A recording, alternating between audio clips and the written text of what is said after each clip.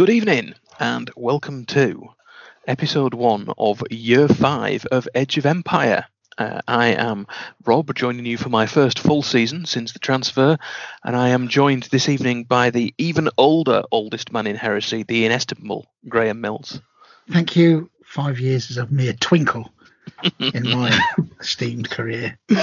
One tenth of your entire life has been spent doing this podcast. Yeah, wow. And there he is, chirping in, the angriest wargamer in the Northern Hemisphere, Mills the Younger. Christopher, good evening.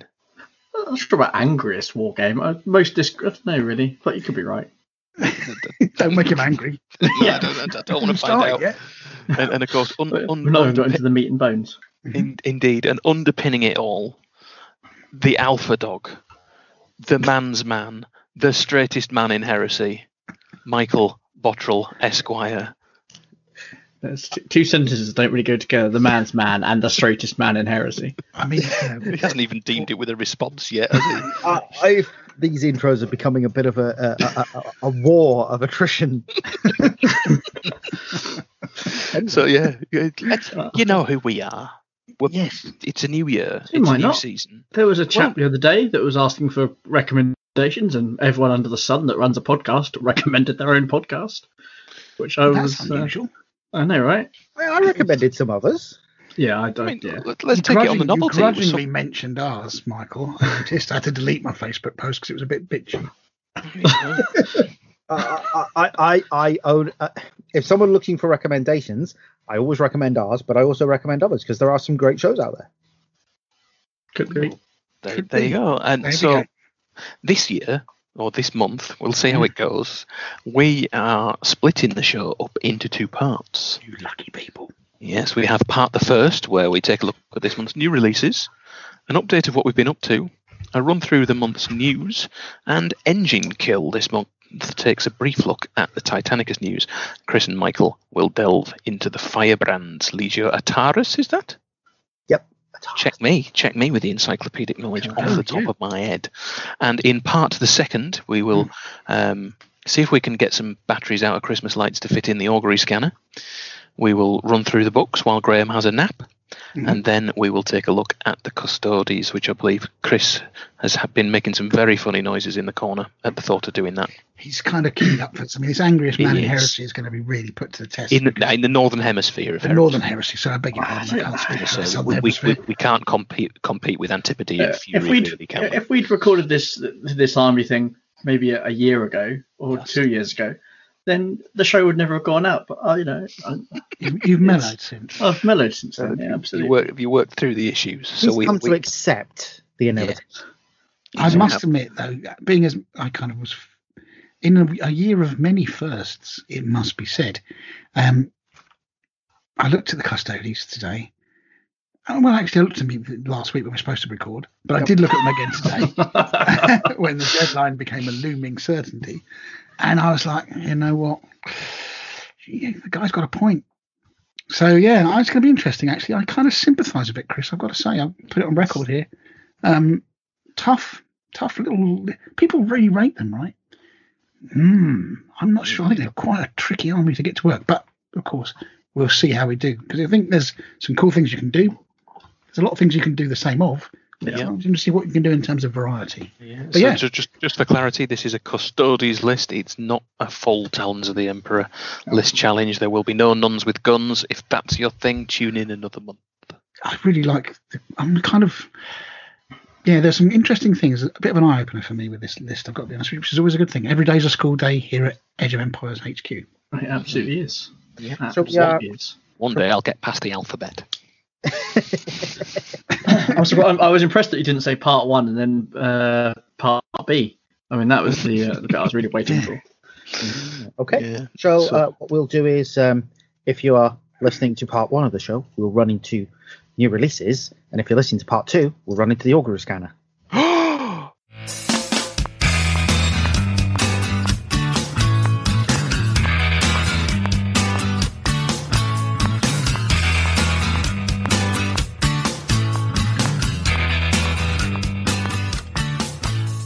This month, the augury scanner has been pinging away without its normal level of success, it must be said. Things have got in the way. So a little shorter section than we would normally do. But thankfully, Mr. B has been snooping the valleys and hills of the internet and has come up with something. Well, it wasn't really. He actually contacted me. And he was like, look at these cool stuff I've made.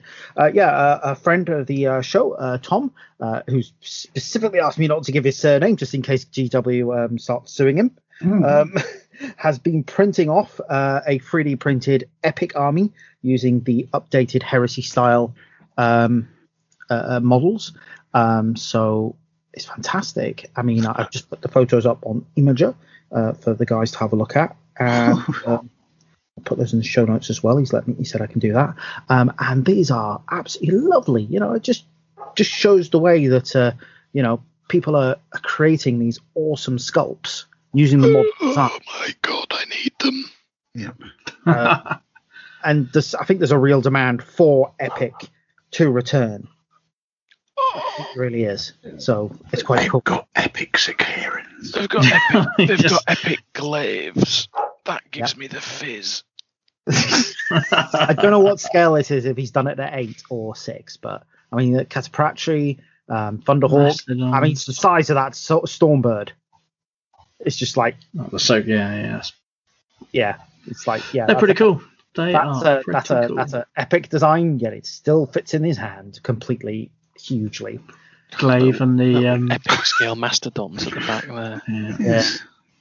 I would absolutely love some of these. Okay. This month, I also, because the 23rd is officially and shall henceforth be known as the greatest day in heresy, hashtag, because not only is it my birthday, it is also Greg Dan's birthday. And to mark this momentous occasion, and we fully expect a potential flyby by the Red Arrows next year, Greg and I got together to have a little chat, and this has been recorded, and as you can listen to it at the Imperial Truth. But yeah, it was a good laugh, actually. I had a lot of fun. We covered some bits and bobs. We went through our top, as we were talking about, momentous days. We went through our top 3 days in heresy, the things that had stood out to us. And I talked about that brother of mine and how proud I was of him. good old Dave. I mentioned Chris occasionally as well. And and then about, the Company Legends, the first year with Lucida, I think. The story was really good, and that was quite an achievement. And then I think the last one was last year's, my 50th, when we were all together, which was spectacularly cool. So yeah, I really enjoyed it. We had a good fun chat, good piece of banter, and it was always a pleasure to catch up with Greg. So check it out. Awesome. Yes, definitely. Cool. Yeah. Next, we've been thinking long and hard about this. We've decided that because we are a big fan of the Manatee, not so much the Dugon, but we're willing to accept them into the family. We're not. I don't know what speciest, I suppose. We're not anti-Dugon. We're not anti-Dugon. We're just very pro-Manatee.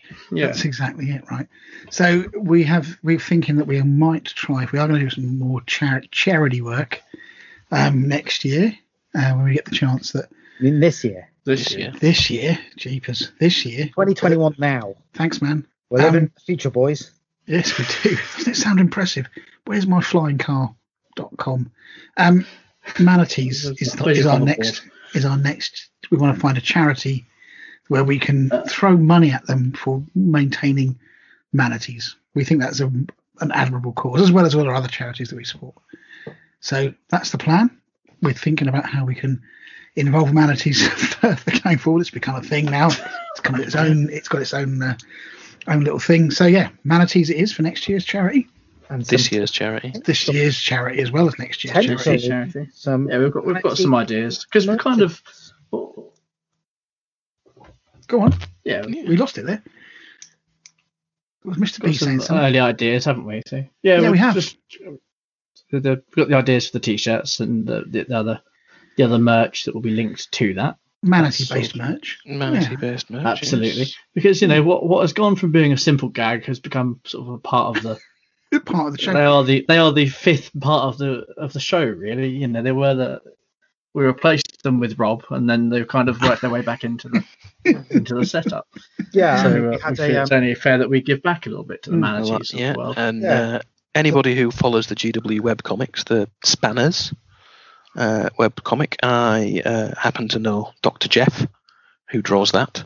So I have been chatting away with the good doctor for designs to do with manatees and power armor and other sorts of goodness, but it will also all be in that style that those of you who follow the adventures of Nickit will be familiar with. Did you see you got a model? Yes, he did. Yeah. Yes, he's also on my wedding invitation. Fantastic. So anyway, manatees definitely be part of the thing, which does segue professionally and rather nicely into the new Age of Empire drinking game as coined by Megan. Rules of which this has passed me by completely. So I'm looking forward to that's it. because because it is so up to the minute. This is how up to the minute it was only posted on our website probably about an hour ago, and I read it and thought that is a great idea, Megan. So, would you like me to talk you through the Age of Empire drinking game? Go for it. Go on. So, this podcast I'll read her quote directly because it's a great one. You could easily, this is to whoever put up the big red tangent button saying we're recording. That was me. Okay. So Megan replied with, you could easily turn your podcast into a pretty decent drinking game. Go on a tangent, take a drink. Mention a manatee, down it. Michael wins a list challenge. Well, don't worry. We don't need to invent something for that, as it doesn't ever happen. Her words, not mine. Brutal. Megan wins. Fatality. Fatality. Well, I didn't win one last year, did I? Absolutely spot on. So there you go. If you, that's for your fifth, you know. Talk about us picking on Graham. Yeah, no, that's true. So absolutely great idea. So if you are really bored one night, or got to have the mates around and think, do you know what, lads, let's listen to, as you do. I know people do this. They wait in, they bring their friends round. Well, obviously outside when social distancing is allowed. We've had the letters to the lawyers. Sit by the wireless and listen to the Age of Empire podcast. Now you can do it with added drinking game fun. Sit by the wireless. It's not 1942. Jeez, what I imagine. Doodle bugs aren't going overhead again. Yeah, we have to go in the Anderson shelter. Get in your Anderson shelter. Yeah. Jesus Christ. So anyway, don't let the ARP man see that you're not social distancing. Boy, put that light out. Turn that podcast off. You give me that Napoleon drink. Don't you speak to me, Napoleon. Oh, go on. Fantastic little segue there. Brilliant stuff. Anyway, see, we are experts at the tangent. Yes, but anyway, the thing is though, it's no good being experts at the tangent because it just takes you down cul-de-sacs. That's the problem we have. That's how we ended up with manatees. Exactly, but look what joy that's not true. We ended up with manatees because Forge World and Games Workshop kept using the same 5 words to come up with everything in various concoctions. Yes, and we decided that basically they'd hired 4 manatees in a swimming pool. That's correct. Stuck their names on the tank, as per the South Park episode, taking the mick out of Family Guy. Yeah. So that's how. Blimey, bit of Age of Empire history for you there. So that's where the manatees came from. It'll be in a pub quiz next week, I'm sure. Yeah. Anyway, the Age of Empire drinking game is an official thing, and I love the fact that if Michael wins a list challenge, well, surely Michael knows enough. Michael knows enough people in the board game industry to actually get it worked out properly and printed. What could it be? What could it be if Mr. B wins this challenge? I was actually thinking with Martin Wallace. You have to neck a bottle of Cristal champagne in 15 seconds.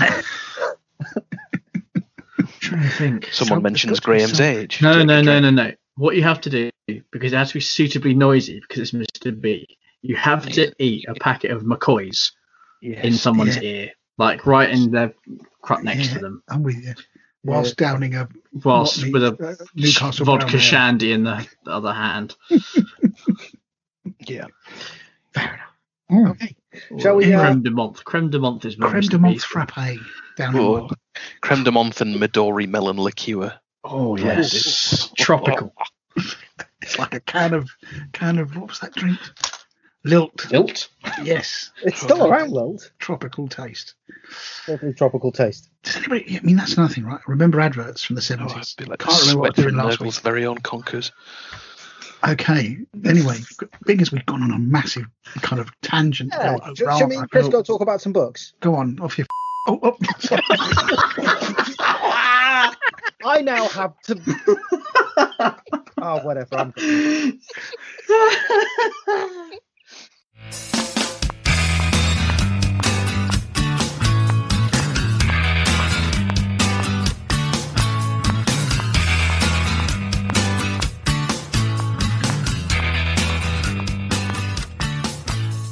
Okay, guys, and now it's time for the books. It's just me on my own this time. I was supposed to be joined by Chris for this one, but timings just didn't work out. But that's not too bad. So what I was going to do was do the review of the short stories, but we're going to bump that into the next episode with books. The short stories that came out at Christmas, and we'll sort that out then. So in the meantime, what I'll do is I'll just tell you what the upcoming books are.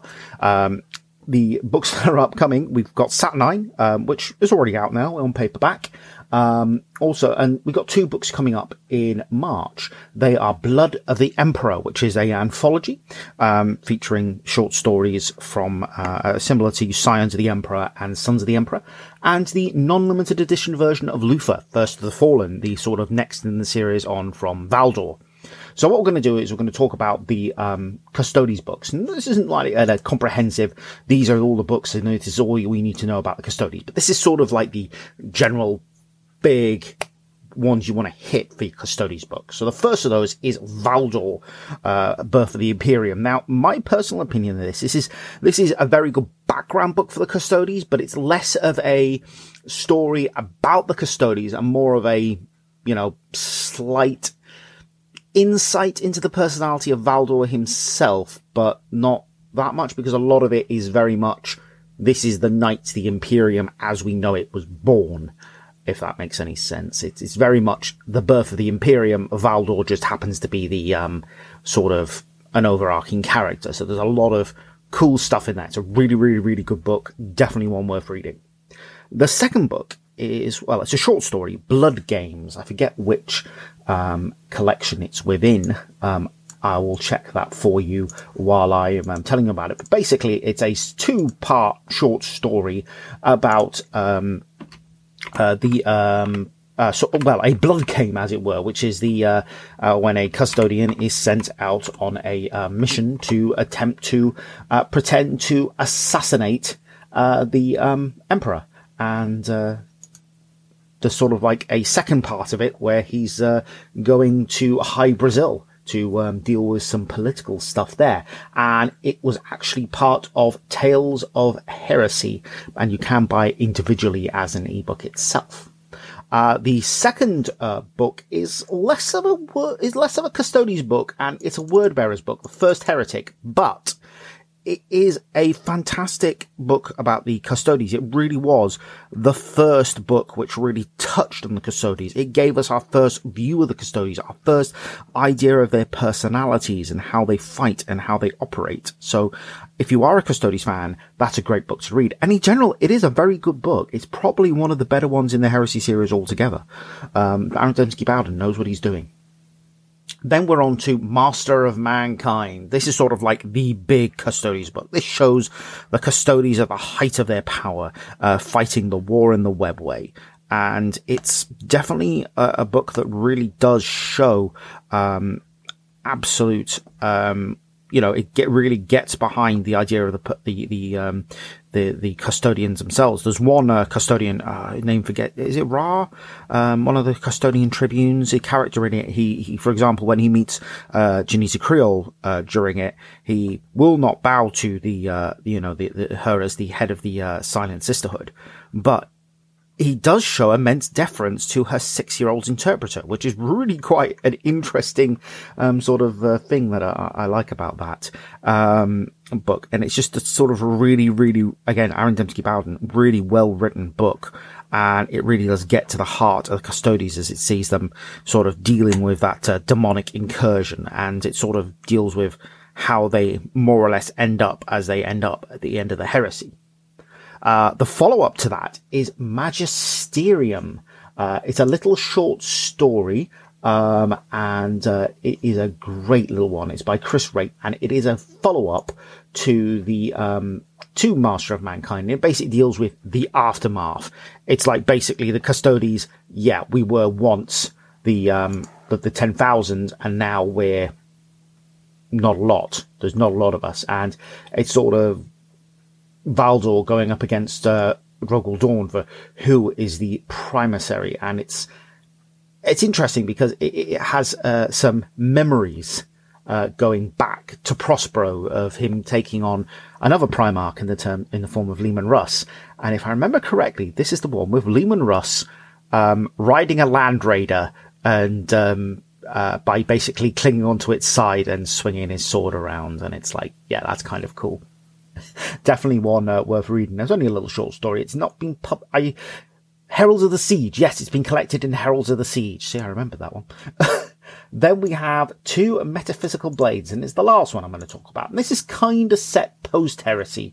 It's an interesting story. It's basically Valdor talking about his blade, and it's sort of like him at the end, really, of his life as the Captain General.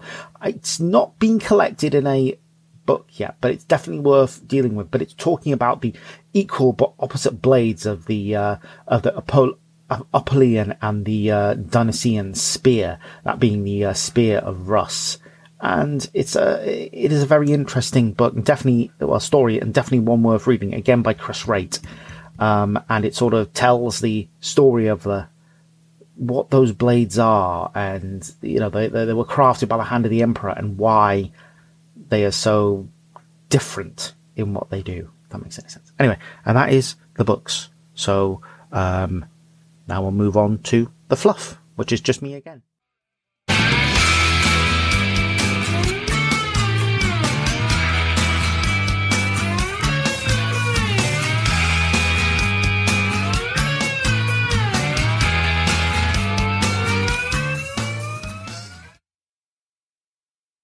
The Adeptus Custodes, the Golden Banana Boys, the personal bodyguard of the Emperor in all their fabulousness. They are the souped up and more long-lived versions of Thunder Warriors, because they were created before them.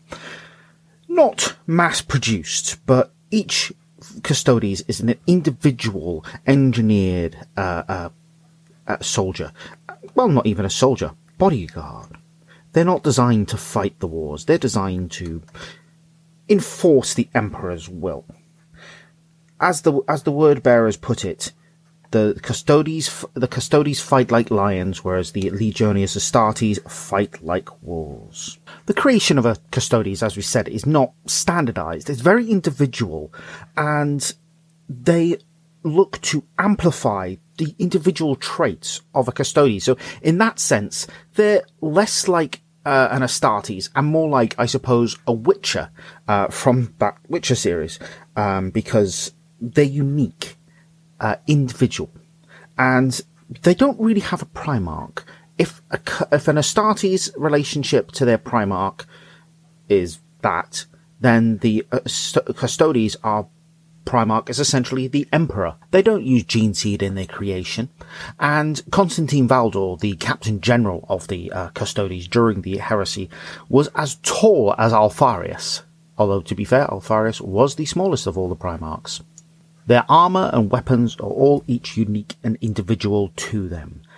They are gene-coded to only be used by them, although Argol Tal doesn't think that's a problem.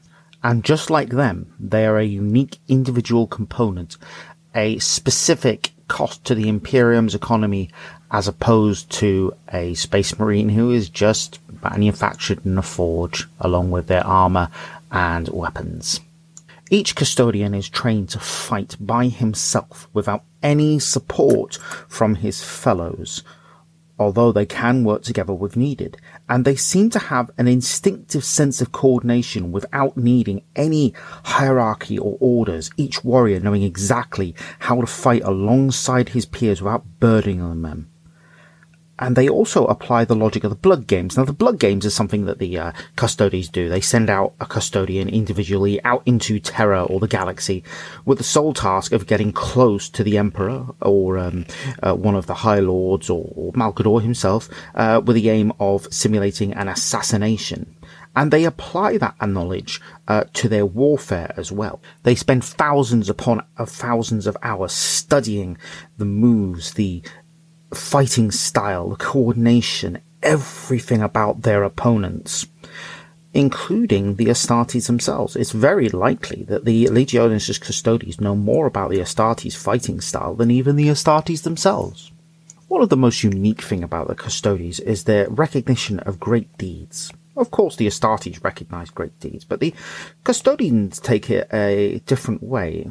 Basically, they award a name for each great deed performed by an individual and add them to their name, which is inscribed upon their armor on the inside, or sometimes directly onto their bones as a mark of individual pride. Constantine Valdor, prior to the Siege of Terra, had obtained 932 names. So that's a big, long name to remember there. And the training of the Custodes themselves is, because they're bodyguards, it's geared less towards mass warfare and more towards the protection of individuals. And you can see from the blood games that they are trained in assassination on a very practical level, knowing how to basically prevent attempts, as well as knowing how to attempt assassination, which is handy because they're also required to participate in the political life of Terra itself, which they do in practical ways, with Constantine Valdor essentially sitting on as one of the High Lords of Terra and one of the Triumvirate of the Imperium, along with the Emperor and Malcador, essentially running it, and also dealing with internal strife and problems within the politics and the administration of Terra itself. And that's really a very broad overview of the Custodes. There's definitely a lot more that you can read about them, so hit up Lexiconium to check out more details, and Chris will probably murder me for my very rough telling of these guys.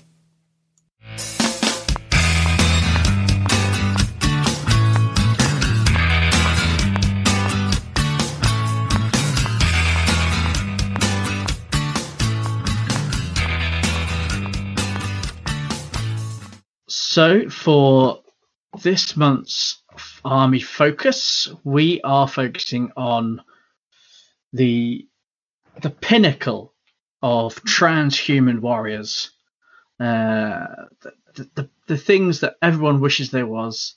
That doesn't make sense. That's awful. Legio Custodes. Oh, I thought we were Ultramarines. Oh, When you said all that, we've done them. Ultramarines. We did them, and everyone fell asleep. No, we haven't. Even the word bearers managed to beat him. We did. No, we've not done They're that unmemorable that you've forgotten that we did them. We did those year 3. I'm sure we did them because didn't I do it? I know that was the. Anyway, I've almost convinced him. Yeah, you did actually. Damn it! Why didn't I tag along? Almost.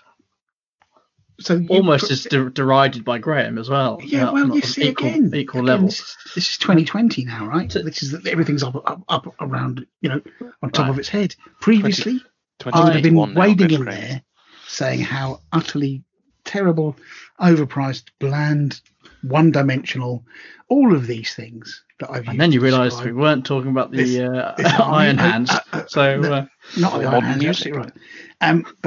But they are pretty one-dimensional. There's only so things you do with them. Yeah. But they do have. I don't so think they they're are as bad as their reputation isn't as bad as what they really are, and I think that's a very important lesson that I've learned. They are my favourite army. Why is in that? this game. I'm really curious. What is it? I mean, I don't know. I don't know really found why it it hard was to that. get excited about. Because he likes gold. I do like gold, Loves but the gold. yes, I am Dutch, obviously. You work in a jeweller's. I do, Loves yeah. gold.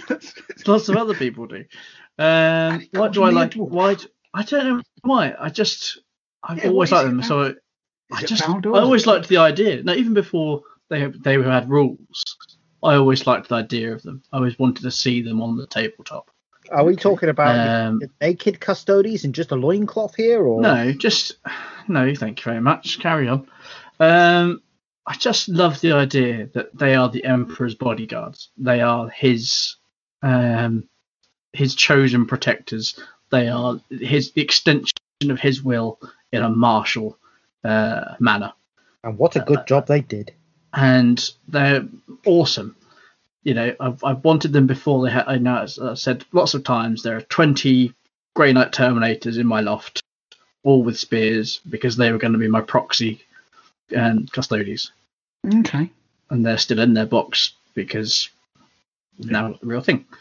And the fact that Valdor, just ticks all my boxes.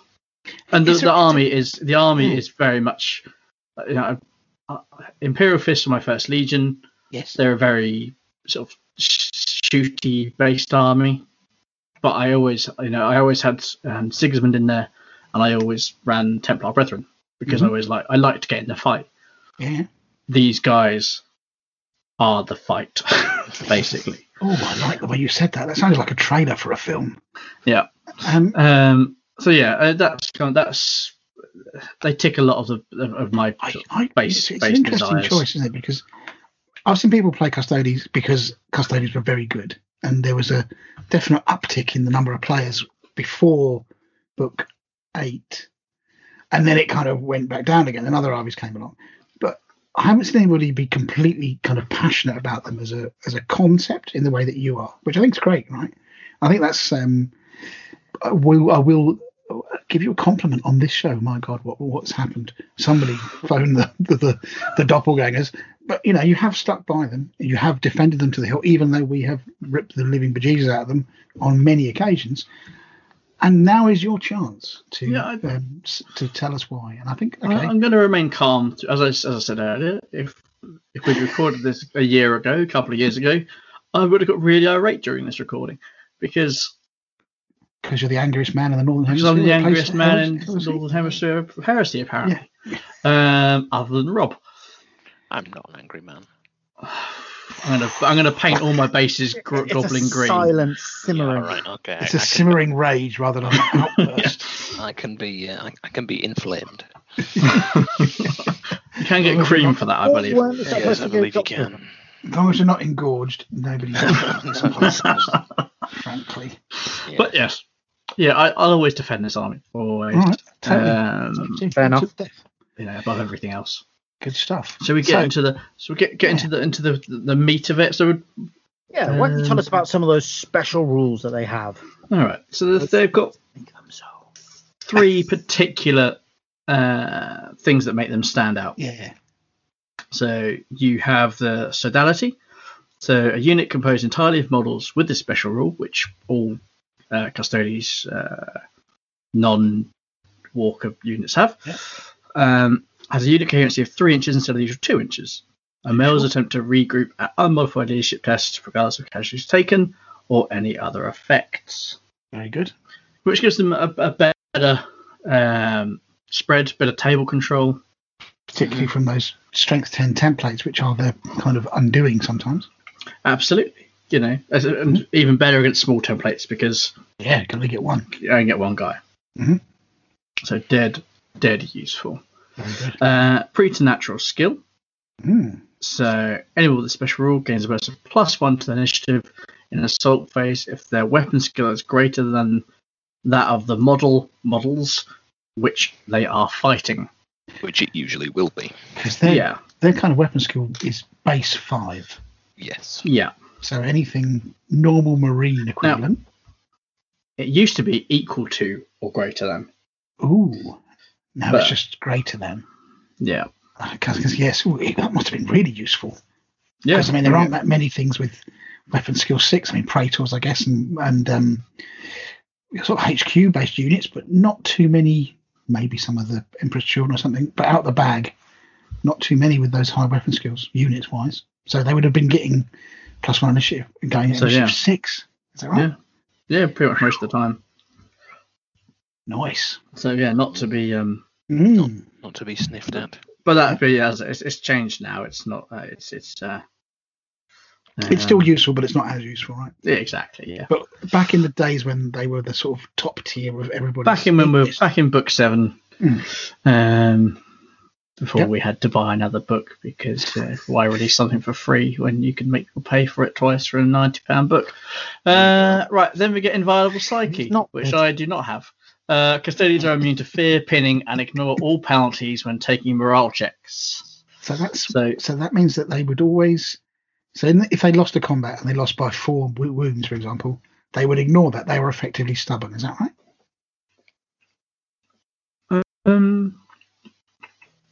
Sorry, basically. Just double check that. Yeah, no penalties. And they can re-roll failed deny the witch as well. It does not suffer penalties in leadership when taking morale checks. So they are basically stubborn. They would always be stubborn. Always be going at leadership 10 or whatever they are, 9 or 10. Yep. So you can't get them off the board sharpish, right? They're almost like they're fearless. Yeah. Very cool. Yeah. They are. They're exactly. This is why they're the fight, because they're going to be in there. They're not going to go anywhere. The only way to get them out is by chopping them down. Yeah, or blasting to bits. Exactly. Nice. So that's the 3 sort of army-wide special rules. Because they don't have any downside, right? Compared to like if you have the army special rules for any of the legions, they usually have good, pretty terrible. The thing I think people need to remember with this army is, okay, the Iron Warriors are part Perturabo. Correct. The Imperial Fists are part Dawn. The Dark Angels are part Lionel Johnson. The Custodians are part the Emperor. So, go on. So they're not going to have downsides. So let me just get this right for the film Custodians. You know, they are the fight, and then you could do that whole thing about these guys part. These guys part Emperor. And he is the 5th. You know, he's one of the 5 most powerful things in the universe at this point. So, okay, maybe the points are worth it then. Okay. So yeah, they're all belt. Yeah. So anyway, great. But because obviously Inviolable Psyche against fear, against demons, they won't be affected by fear, things like that. So yeah, pinning as well. So bulky characters, and the Heterons have counter attack and Crusader. I think if I remember correctly, things like that. So there are some units. They've all got Crusader. Yeah. Counter attack is one that supernatural skill. Did you? Yeah, we did that. We talked about that. I don't know, I missed that. I've done that because you were falling asleep or doing the paint. You were thinking about Ultramarines and not enough again. Probably, yes, probably. Okay, cool. How about the unique war gear? What would you like to talk about that, Graham? Well, I wouldn't want to take anybody's thunder away here, but yes, they do have. Obviously, I think one of the key things to say about them is they've basically got access to the Emperor's wardrobe when it comes to gear, and they can help themselves to whatever they want, the finest of the Imperium, quite rightly, if you're guarding the Emperor and the Imperial Palace. So they've got a huge amount of stuff, but we'll mention some of them when they're in the units, when they're applicable. But they have a few sort of special bits that are kind of more generic, if you like. So one of the things most units, I think, if not all of them, can take are these array shrikes. So these are a pretty good little upgrade, I think. Enemy units deep striking within 12. Suffer perils on a 4+. Now, I think it specifically says even if they wouldn't normally suffer a perils, they don't deviate or anything like that. Even if they come in, bang on, and they can't go off the board or they will still suffer a perils on a 4+. Which is in theory, it will affect drop Day of Revelation as well. Totally will, right? Yeah. And I think that's super powerful, right? Because that would give you some.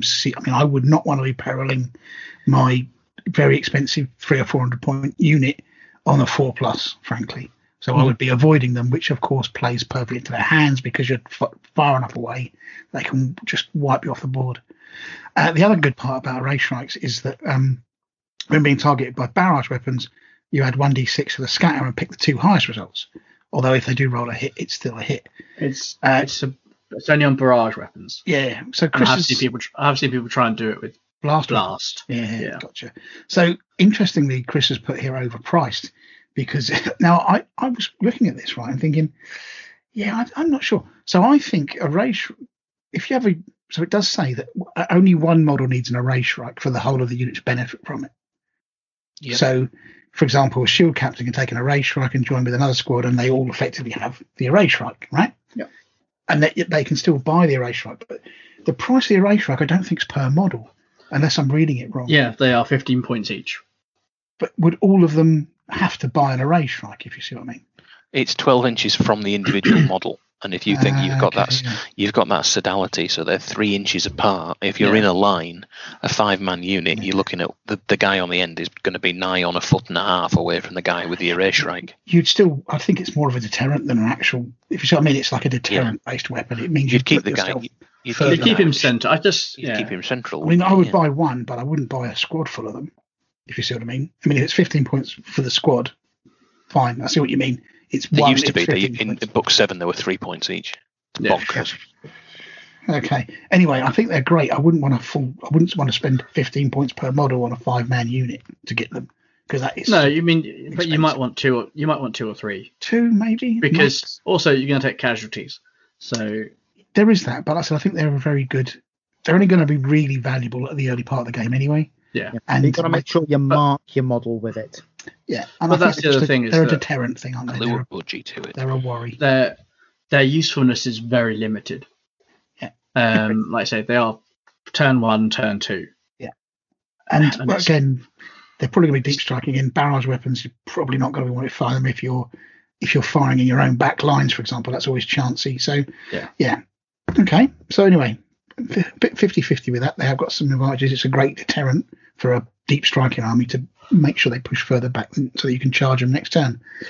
The other thing they've got is this is the basic custodian armor, which is it's exactly the same as Artificer for armor, i2 plus save, but it does give them move through cover, which is also a really great upgrade, I think. And a refractor field. The refractor field is separate. It doesn't come with them, though, does it? I think they get refractor fields as a separate piece of war gear. Yeah, if I'm not mistaken. War gear. Yeah. Was it separate war gear now? They used to get it as standard, didn't they? They get it. It is, but it's listed separately as a. Yeah, it's not part of the armor. It's just a separate thing. And the other thing, which is great, is these Presidium shields, which have caused all sorts of problems over the years. But what it is now is they had +1 to an invulnerable save, but it's only to a maximum of 3+. Which I don't think happened. Did that happen previously? Could you get 2+ or something back in the good old days of craziness? Because you could have a whatever the 4+. Cyber for Iron Halo. Cyber. Yeah, and you could basically get a 3+, and then you get that as well. So it would just be that sort of nonsense. That whole chestnut 2++, and then you had this whole bouncing wounds across all the shield captains. Yeah. Ooh. Anyway. The other good thing about this, enemies suffer -1 to hit on every attack targeting the wielder in close combat, which to a maximum of 6+. The downsides of it, there's 2 really. It does prevent the use of two-handed weapons, and I think it also says something about spear weapons don't get the slash. You couldn't take it anyway because the spear is a two-handed weapon. Okay, is it? Okay, cool. So yeah, +1 to the results rolled. In the case of where is it? I read it the other day. So you know that most of the spear weapons have got a charge value, non-charge value. And I think it says about the Presidium shield that it cancels that out. Yeah. Two-handed weapons will claim the benefit of additional close combat weapon, of course, so you never get that. And in assault, or use the increased close combat profile when charging for Guardian spear type weapons. Oh, that's, so Guardian spears are single-handed, but you wouldn't get the two-handed. You wouldn't get the. You don't get the +1 strength and AP2. But you can still use a spear, but you can't. It doesn't prevent the use of the spears because they're single-handed weapons. And then also in bold, in very big letters and capitalized as well, the stupid Hadratic exterminator, the no model. take. So talk us through this particular piece of rage-filled text, if you Hang don't on. mind. Just pulled my microphone. Enraged. Okay. That literally is the rage. There we go. Sorry, my yes, wrong. I'm not using my normal headphones. I just pulled the headphone jack out of the bottom of my mic. So this is the copy and paste from book 7, and when they could have fixed something in book 8 rather than just add points onto everything. So the Adrathic Exterminator is a great weapon. Strength 6, AP 2, Heavy 1, 3-inch blast, instant death, armor bane, gets hot. No model can take it. What? It's not got any. It's not listed as a weapon on any of the models in the book, and it wasn't in book 7 either. That's one way to stop people using it, I suppose. What a load of old copy and paste nonsense, and that's the sort of thing that annoyed me about the book 8. So it's basically like an upgraded plasma cannon, isn't it, with armor bane? Yeah, it's not as strong as like the other Adrathic stuff. But but nothing can take it. Weaponry. I reckon it was for the Pallas. I reckon there's a Pallas variant that they haven't made yet. Quite possibly. Anyway, what, 4 years after or 3 years after they made the first one? How long has it been since Saul Tarvet's got rules? Yeah. Get in the queue. Still yet. 8 years. It just might take 9 years. I think maybe we should give Chris like a 45-second thing to list all the problems, and he can just how many he can get off in 45 seconds, point for each one. We might do that at the end. Anyway, do I do the first unit? Yes, please do.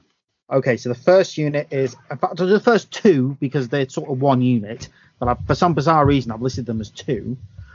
So we've got the Shield Captain, who is considered by many to be one of the most powerful individual characters that's not named in the game, although much more restrained than they originally were, because they originally were stupidly, they could be made stupidly 2++, basically unkillable. Yeah, unkillable. Right. So they've got an amazing stat line. So you basically take the Custodes and then you mash him together with a Praetor. So it's actually not a bad character at all. And a war gear list. This is Praetor with Custodes. So. A war gear list that is absolutely, mind-blowingly good. Popular combination I've seen is the Paragon Spear, which is an AP 2 plus 2 strength on the charge, and 6s get another attack, and 6s to wound cause instant death, with a strength 5 AP 3 assault 2 bolter, digital lasers, a presidium shield, and iron halo. Which would cancel out the +2 strength, by the way. It would, yeah, but you get a character with 6 AP 2 attacks, which generate additional attacks on 6, additional instant death on 6s to wound, add initiative 6 with a 3++ in close combat. Yep. And we've probably all used a variant of that in some form or another. Yep. So yeah, you're right. He's going to go before. Also, interestingly, I'm just trying to think. No, shame, isn't it? His weapon skill 6, so he wouldn't go before a Praetor, but he would go before a. He's initiative 6. Yeah. Anyway, so yeah. So I guess he's always going to go before most Praetors, isn't he? They're initiative 5, I think. Yeah. So yeah, he's going to hit first, and he's going to hit hard. So very hard. Yeah, very good. He's got counter attack as well, so he gets. So if you charge him, he still gets. Yeah, and he's got a fantastic array of war gear, like you said, Michael. Just incredible. And you can upgrade him for 50 points, but you can only have one. It's one in a 2,000+ point army. Yeah. I'm paraphrasing here. I've forgotten what it was exactly. Chris, what was it? It's a 2,000 point army. Yeah, 2,000 point army.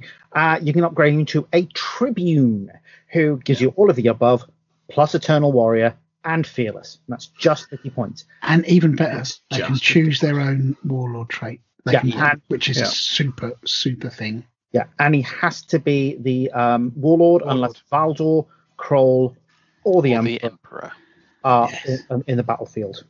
Wow. Yeah. And loads of people will just this is literally the single most broken unit in the game. I think that might be a little bit harsh, because I think there are probably others that are worse.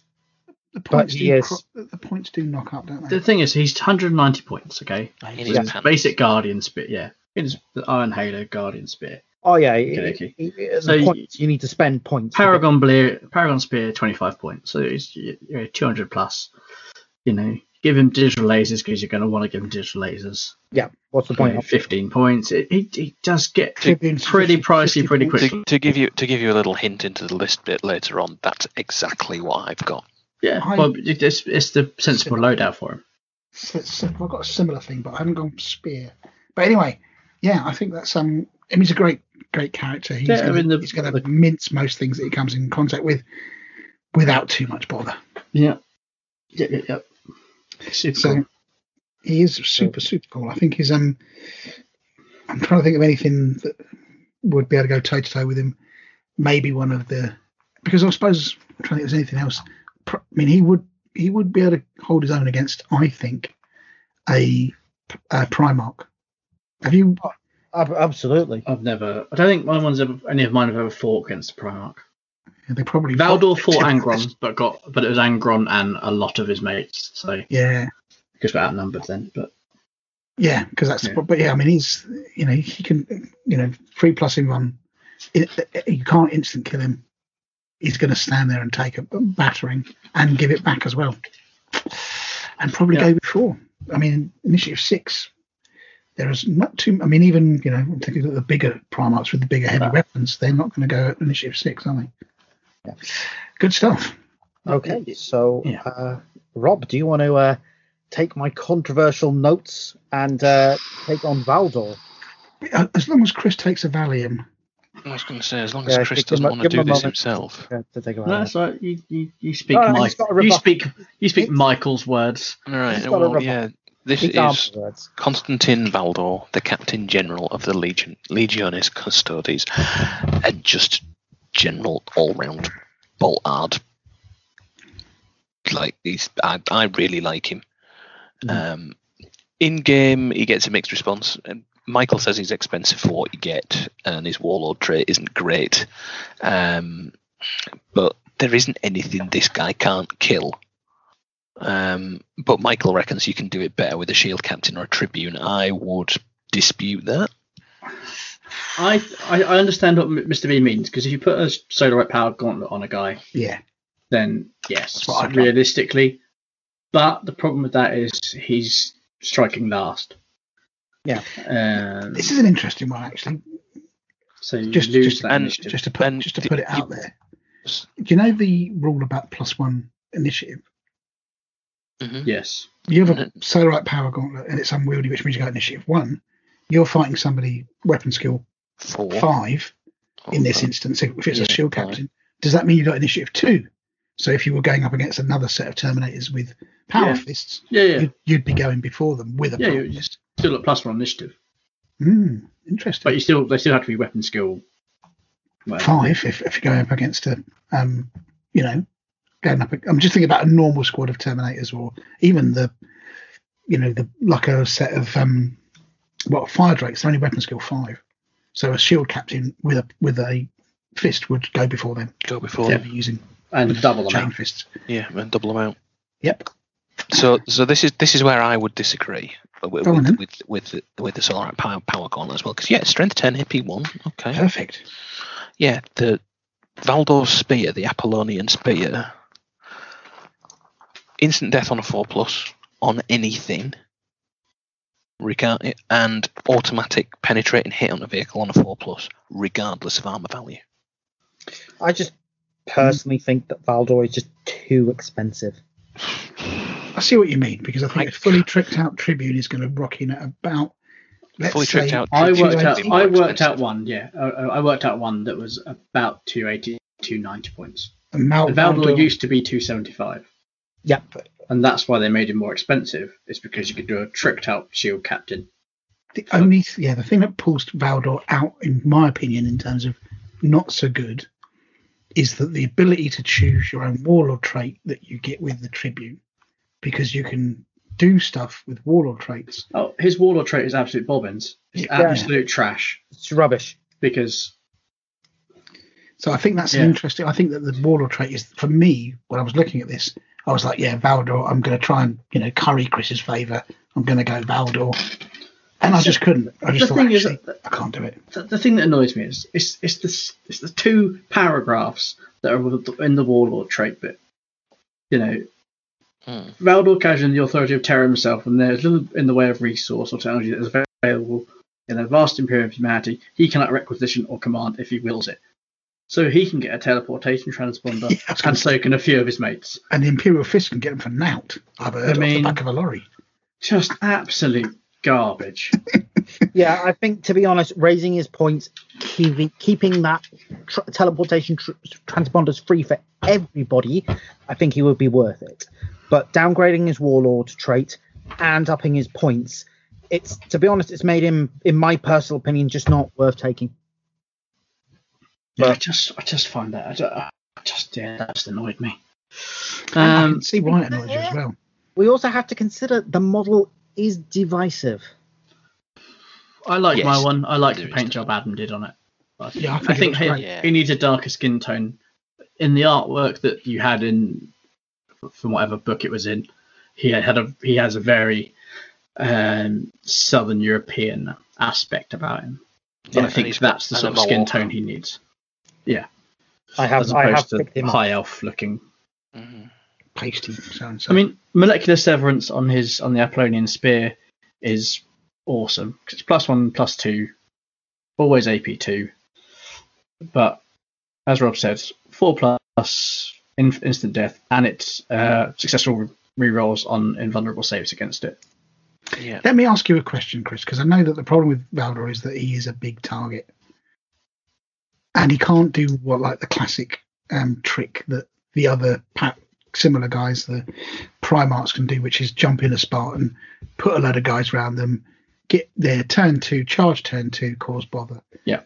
And so he suffers from that vulnerability much earlier on in the game, right? Yeah. And I think that's what tends to happen, is that people will focus on him and his bodyguard squad, whatever they may be, so they can get at him before he starts unleashing hell. But that's no different from any of the units in this army. No, I agree. This army has one massive problem. Ginormous problem.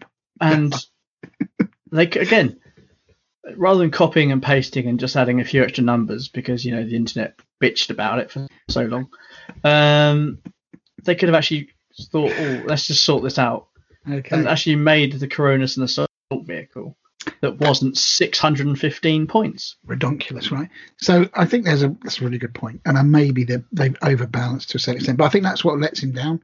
I mean, when you've used him, and you have to be honest here, I know you love the model, I know you love the lore behind him. Do you always feel that he could have, it could have gone better? More often than not. More often than not, I would say 25% of the time, he has achieved what I would hope he would achieve. Got you. And I have had some awesome moments. I've taken out 3 Castellax in one swoop, just because of that 4+ing. Yeah, that's satisfactory. Because that's what you want. But there are other occasions where, he just doesn't get the rolls. Yeah, and sure. You can bolter him, off effectively. Yeah. Absolutely. So he's a divisive model, and like I say, he always feels he's like flatters to deceive. You always feel that he could do more, and like you say, I think changing his points to 2, whatever it's 325. So he basically got an extra 50 points on him. He was 275. He's now 325. And I don't think 325 would be a problem if it wasn't for the fact that Tribune is breathing down his neck as a much better model for less points. Yeah. So great, interesting stuff. So I think he's a great thematic piece, absolutely. And it's just that his lore doesn't necessarily reflect in the rules. He's been nerfed. There will never be an occasion that I don't play him. Yeah, I know. Okay, very good. Even if I run 3 shield captains just to annoy Rob, one of them will be Valdor. Yeah, I'm with you. Okay, so there we go. So that's the HQs. 2 choices, hugely divisive. I think we would probably come down on the side of the shield captain, being as we're not connoisseurs of this list. Right. So, Chris, do you want to talk to us about the Heteron? Yeah. The Heteron Guard, the Emperor's Companions, the best of the best, and probably one of the best infantry units in the game. No, neither would I. They've got 3 wounds, 3 attacks, and counter attack with a good selection of gear. They can take Paragon Spears. They can take Paragon Blades, which they can also take a Divining Blade. The only downside to them now is that you have to pay a 40-point tax on the unit. Because they are 70 points each.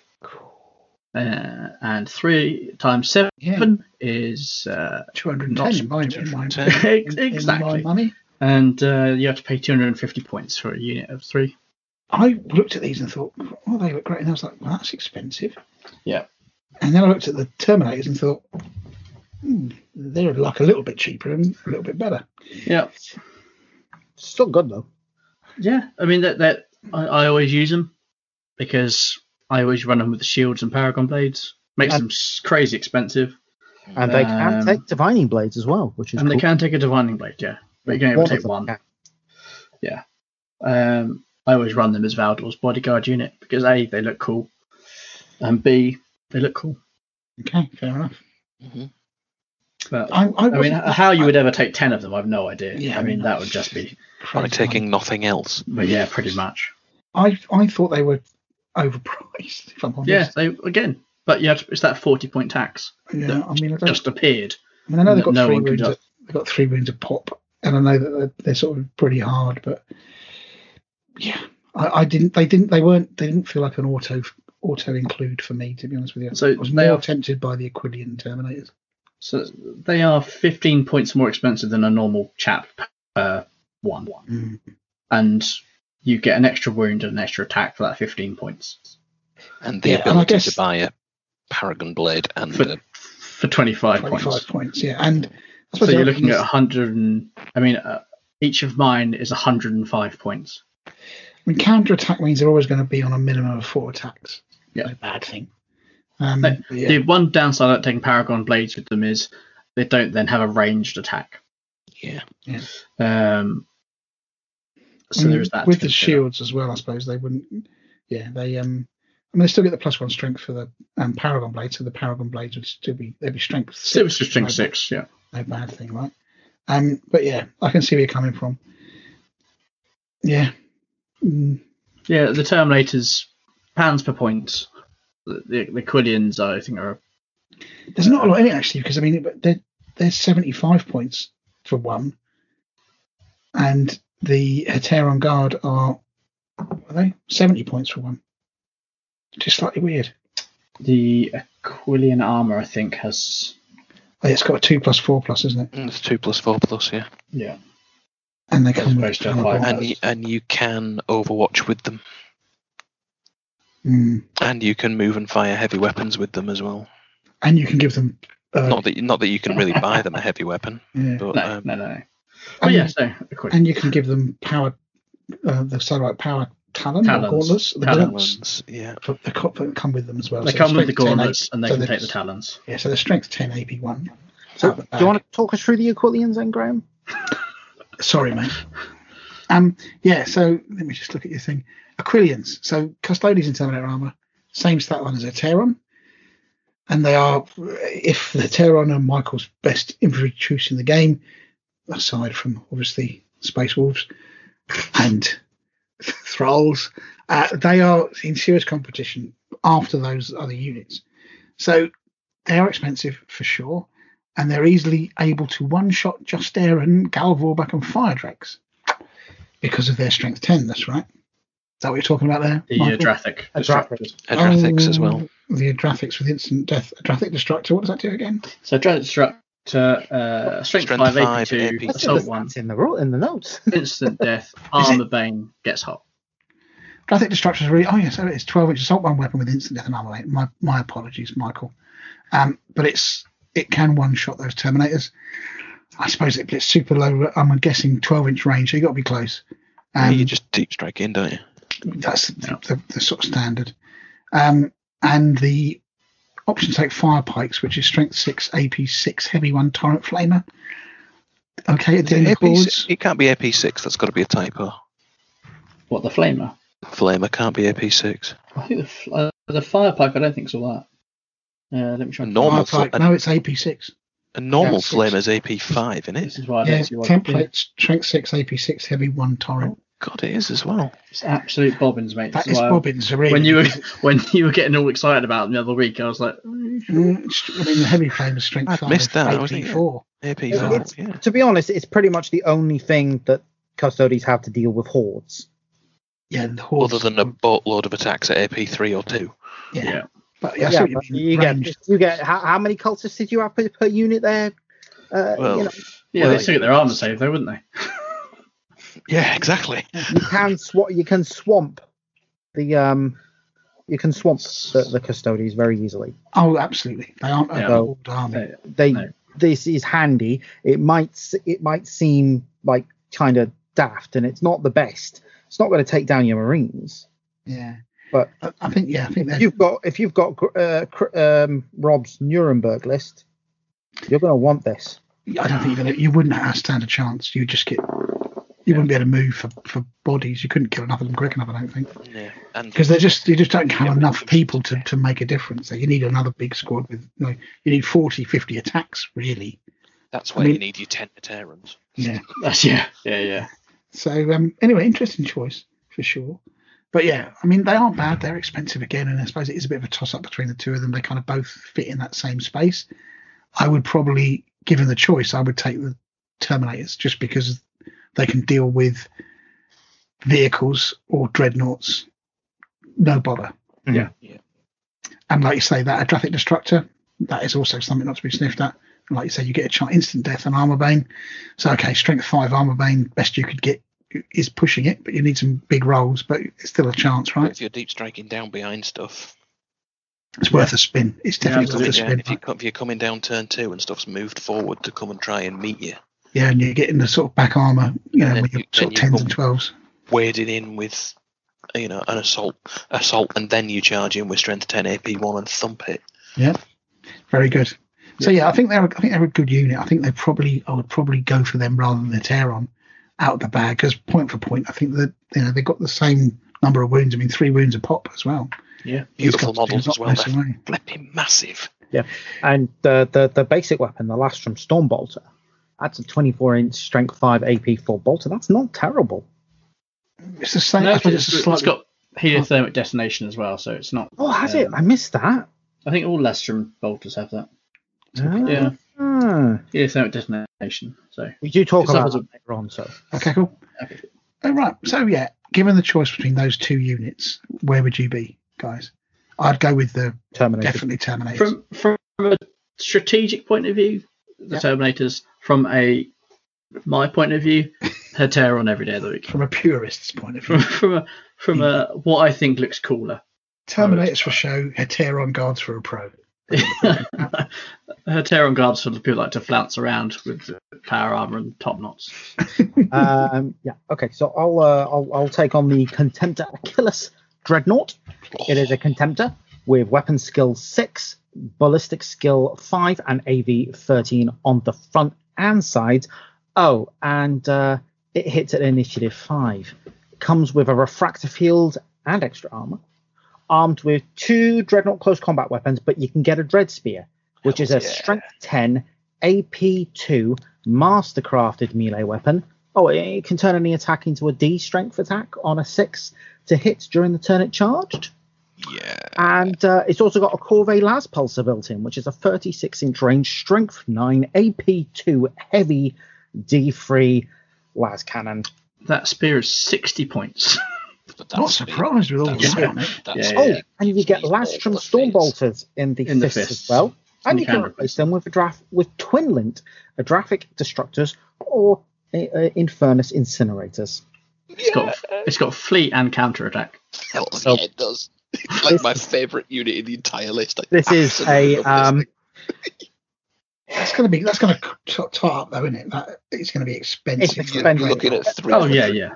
With its army, 300 points everything. plus. everything is expensive, but boy, do you get something good out of it. But when that Yeah, thing but- hits, good God, when you come barreling in, you go, by the way, that's 4 strength D hits. Bye! I do have 2 of them. I mean, they're great, but the only thing I would say, to be honest with you, is that they could still be one shot with the las cannon, Well, they could. and that's why I'd be really really wary of Well, banging. you say that Okay, because they've got a refractor field, so they've got a invulnerable save. but then all contemptors do have, don't they? Yeah. Suppose so. Yeah, but still, but it's so goddamn cool. Yeah, I mean it's super cool. Don't get me wrong. Rule of cool, 100% I'm with you. It's But like, in an expensive army, you'd be sinking a ton of points into this bad boy, and you'd there's no way of getting him deep striking, is there? Like you can with a dreadnought drop pod, because you can't take one of them. The one good thing about this unit is, though, it is good at two things. It is good at punching things in the face, and it's good at shooting things. Yeah. Because the Corvée Las Pulsar is an absolute beast when it wants to be. Yeah. at its very worst, it's a las cannon. Yeah. Yeah. Exactly. I just think that it suffers from. I guess if you had a lot of target priority things, and you were a shooting army, you'd think, "Oh, I'm just going to leave that for a bit. Take whatever's there, and then deal with this thing." Because I think you probably could wait for it to come on.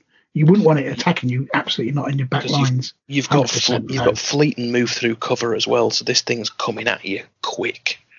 Yeah, but it can only move a maximum of 12, can't it? If you think about it.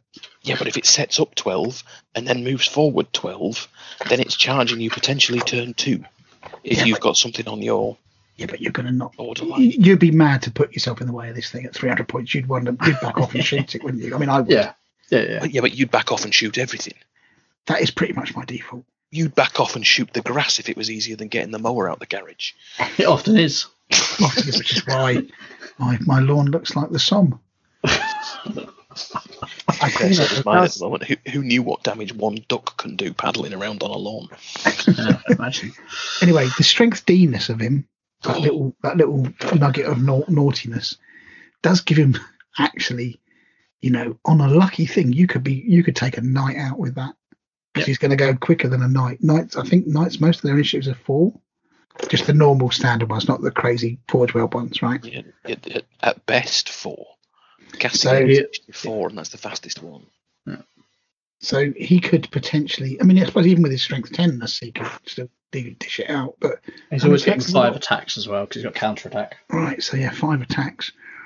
Not too shabby, right? No. 6 attacks, I suppose, if he had 2. Oh no, would you have to take off 1 attack if he didn't have the? No. Oh no, because the other thing's He's got 2 fists. So he always has more than 1 close combat weapon. Yeah, because the other thing you can upgrade him with is the spear, which is also a close combat weapon. Yeah, you don't. But he has 2 close combat weapons anyway. Oh, he adds an extra 1 on. Yeah. Yeah, see what I mean? So he's a tough unit there. Tough unit, but like I said, he's going to be 300 and plus points, I think, by the time you finish with him. Yeah, but it's Custodes. You're looking at 300 points a unit regardless. Just for context, and I don't think it's a bad choice, but a knight gallant is 350. Or gallant, depending on where. Gallant. Okay. Do we want to let Chris take us through the very basic? I say basic. Custodian. Yeah. So yeah, Custodian Guard Squad, 165 points for 3. Cheap as you like. Everything's in 3s. That really threw me. Yeah. Because the other thing with the Custodians you have to think is they are trained to fight as individuals as opposed to Space Marines who are trained to fight as a unit. And actually, this came across in the things like Valdor he's not a buffer. If you see what I mean, he doesn't add anything to the army. No, at all. Nope. He just what he does is about him, and that I think there's a great line in might be First Heretic, but is it the Word Bearers? Anyway, they're studying how the Custodians fight.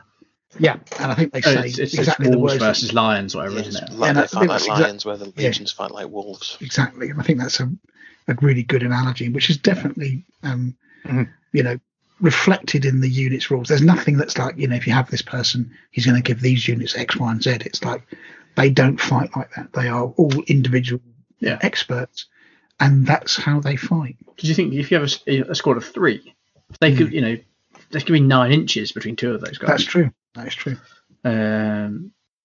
Sorry, I've distracted you there, Chris. But, That's right, don't worry. Right, so Custodian Guard Squad. So these guys have these spears.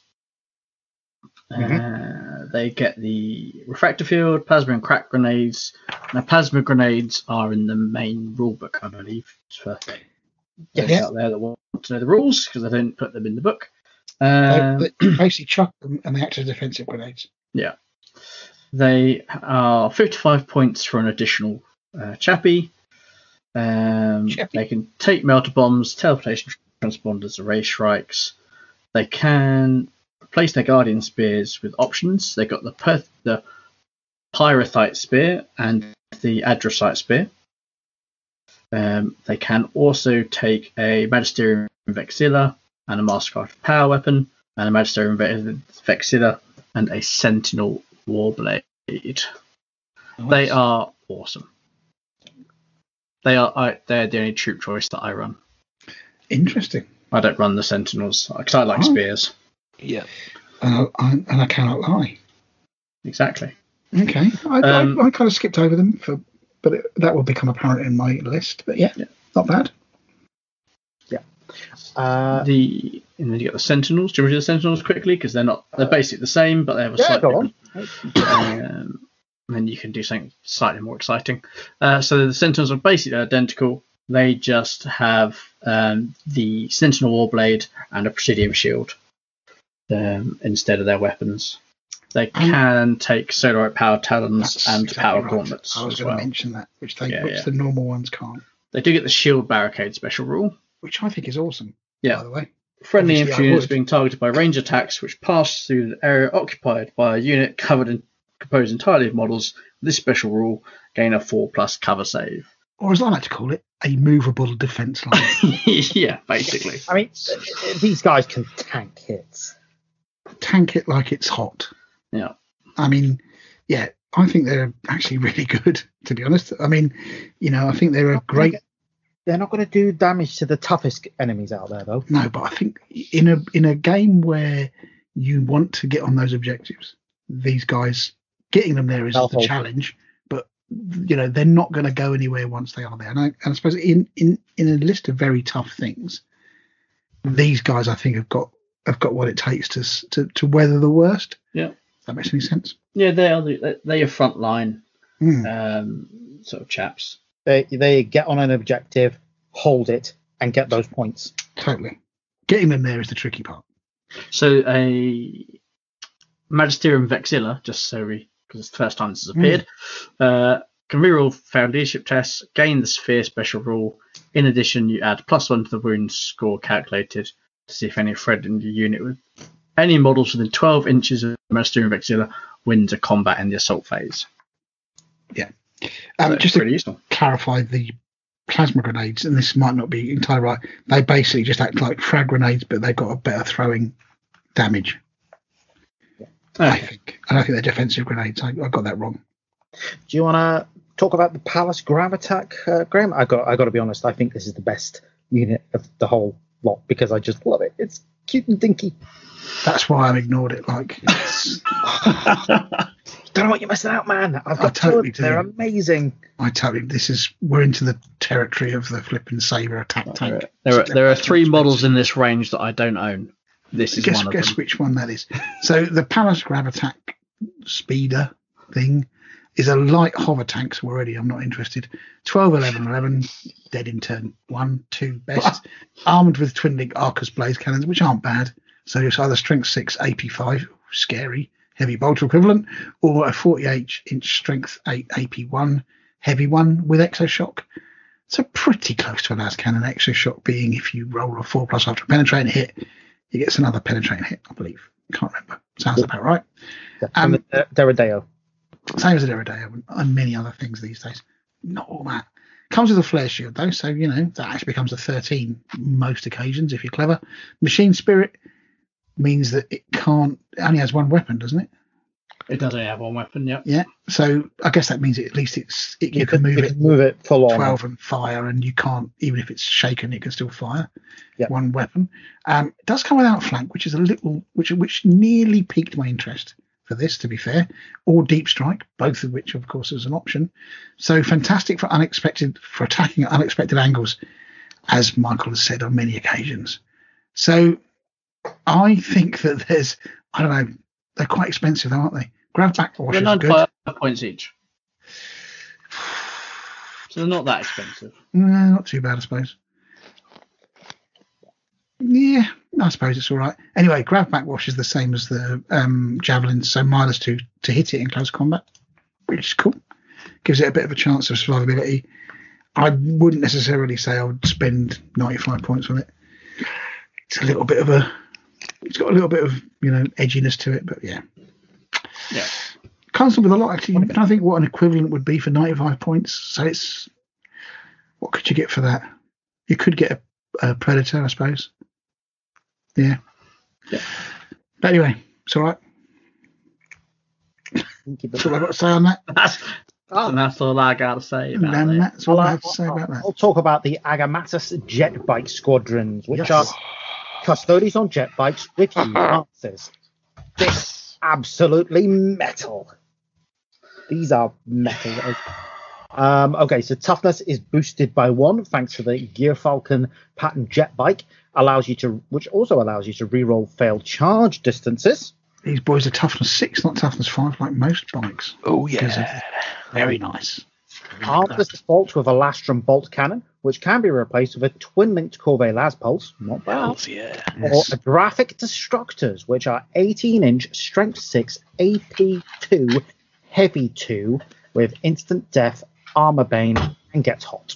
Where do I buy those? So awesome, as they can move 12 inches, shoot 3 36-inch, strength 6, AP3 shots, And they get split fire, so they can all shoot at somebody else. and then can charge with 3 strength 6 AP3 attacks on the charge, which will absolutely devastate most infantry units in the game. And it's the Terminators. Well, yeah, don't- still against you- Terminators, You but don't charge them into Terminators. yeah, You don't charge them full stop because the power spear is only strength whatever, AP3 on the charge, Yeah. AP4 the rest of the time. You don't charge them. They're not assault unit. No, you just You've got bez the around the vet- side of stuff and Corvée las pulser it to death and hope for the D, because you hope for a D3 every time. they are absolutely phenomenal. I've armed mine with a Draphic, but I'm going to get another 3 and arm them with las pulsers, I think. It's only one model in the unit, Rob, that can fire at a different target. It's not all of them Yes, but Oh yeah, with split fire. my Spitfire's version, different my compared version of to- Splitfire is about 5 versions of the game out a Yeah, day. no, it's only one. I'm going back to 2nd edition Longfangs. I do well, I apologise. think that's the same as everybody in 40k can split fire now at anything. Mm. Even Yeah, I mean, I think it's all weapons on a tank can split fire at different stuff. Oh, God.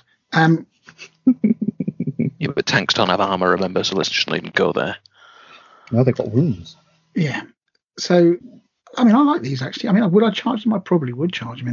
They're still Stunning models, they are absolutely You know, gorgeous. They are. I mean, you're right. Against Yeah. Terminators, they would struggle for sure. But against your Marine squad, I think they'll mop them up on the charge, no bother. Even after the charge, just they're going to be toughness 6, so Marines are going to struggle to wound them.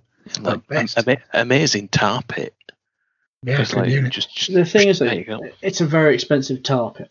But yeah, it's a Custodes It's- unit. Of course, it's a very expensive But tar. it's 225 points for 3 of them. And that's before you 75. put a Draphic or a las pulsar anywhere near them, Mhm. or melter bombs. I like them. I think they're quite I cool. love them. Yeah, I like them. I've got them. I think the Vetinari are a better choice personally. Which nicely segues into our next unit. Would that be me? It would Oh, be. yes, it is. Yes. So the Venatari. I'm not going to do an impression of Brian Blessed.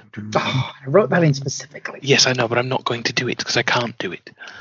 Right. But the, You know what? yes. I'm putting it in. Oh, well, who wants to live forever?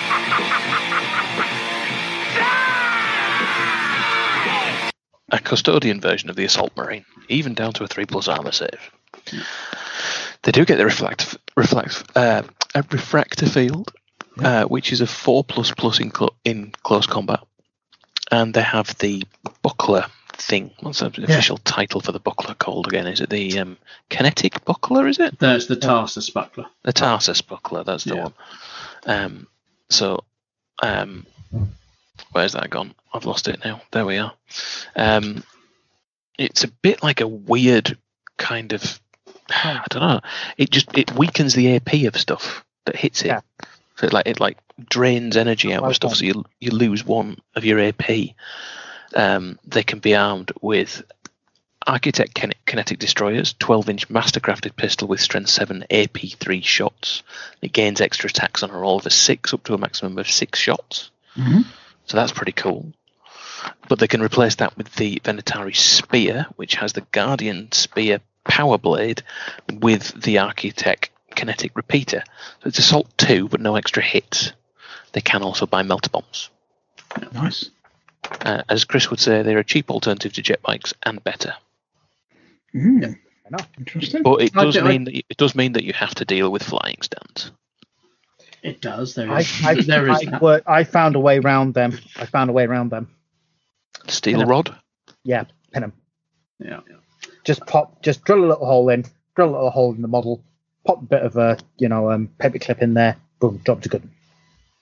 I would say that the jet bikes do get the armor 2 rather than armor 3, which does make them probably slightly more survivable with the top. Slightly more survivable, but if they're locked in combat against something, these guys are going to have a better chance of dealing with it. Also, you can mix up the unit with what it has. So makes sense.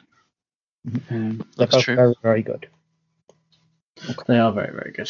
What about the Sagittarium then, Chris? Well, Mr. B, I haven't heard you go through it on yet. So what are we? I have. I've gone through the Dreadnought. Okay. And Sagittarium. Is it my turn? Yeah, no, it is my turn because I was supposed to do the Venatar. Yeah, I should have. Yeah, we've gone out of order there. And I didn't notice. Sagittarium. Many consider these to be the best-looking Custodes. Wrong. They're wrong. But they're sadly lacking in the rules department and overcosted. Only time I saw them in a game, I actually killed them with a single sergeant armed with a power axe in close combat. I didn't see this, so I refuse to believe it happened because that would involve you rolling over a 2. No, it did happen. And I was like, how that? I lost to everything else, but these just died. Yeah, because they didn't have any. They don't come with a close combat weapon. Yeah. And because, of course, the kit doesn't come with one, many people just don't bother. They're armed with Adrastus. Sorry, not Adrastus. No, so Adrastus. Oh, I got it wrong. Okay, no, I got it right. Bolt Cavalier, which has 2 firing modes, one with a 30-inch strength 5 AP for assault-free shot, and a disintegration beam, which is 12 inches, strength 5 AP to assault 1 with instant death, armor bane, and gets hot. They're not really that great, really. I mean, yeah, you can take a Solarite Power Gauntlet now, which I think you should, because otherwise, as I said, a player like me can go along, oh, I can suddenly kill these guys, and I'm rubbish. So, yeah, I definitely take the Gauntlet, but yeah, they're not. You've got to have something in there to punch back. That's the thing. I think personally speaking, unless I was playing a small game, so I'm talking, your 1,000-point Centurion here or Zone Mortalis, I wouldn't touch these.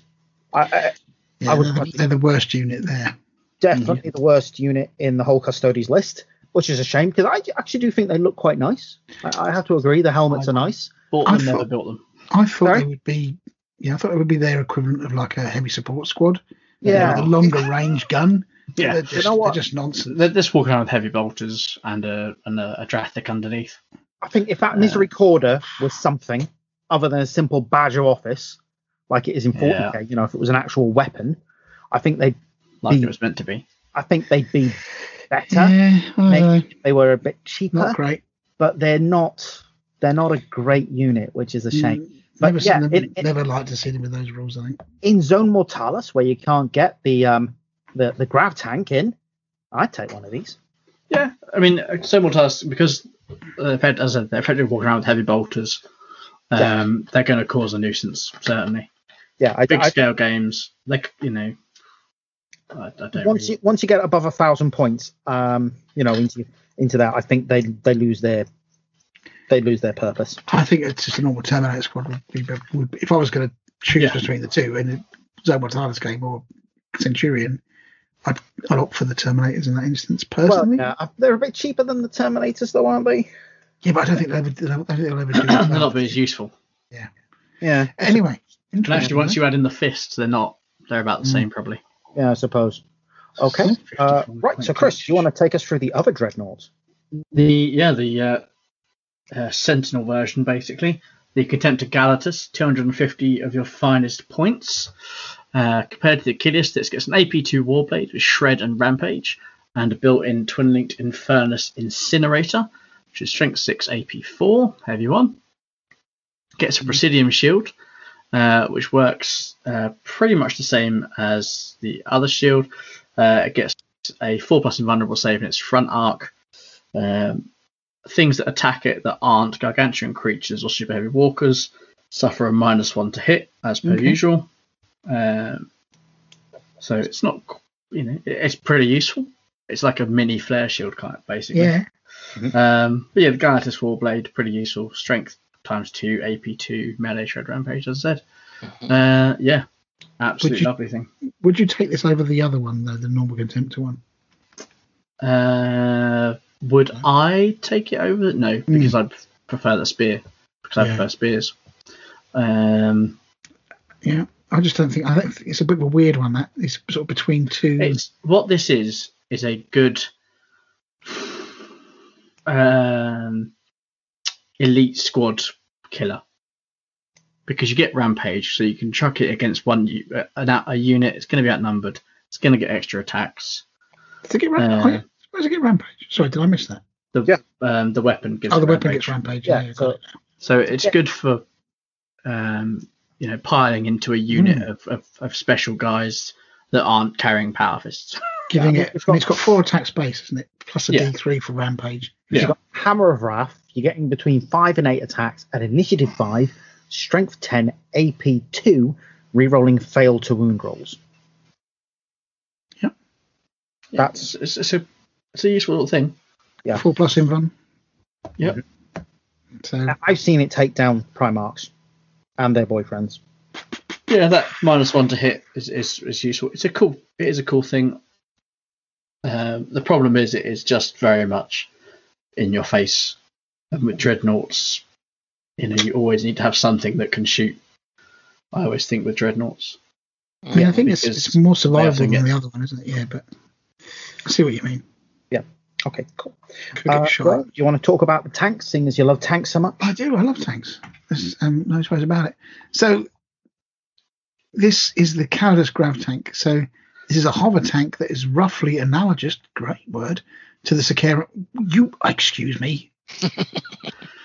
He's roughly analogous to the Sakaran battle tank. Yeah. Get out of it. Did you see what I wrote? Yeah, I'm going to come on to that, I'm sure. Oh, yeah, it's nonsense. This is absolute nonsense. It is a fast skimmer, so it has got Ballistic Skill 5.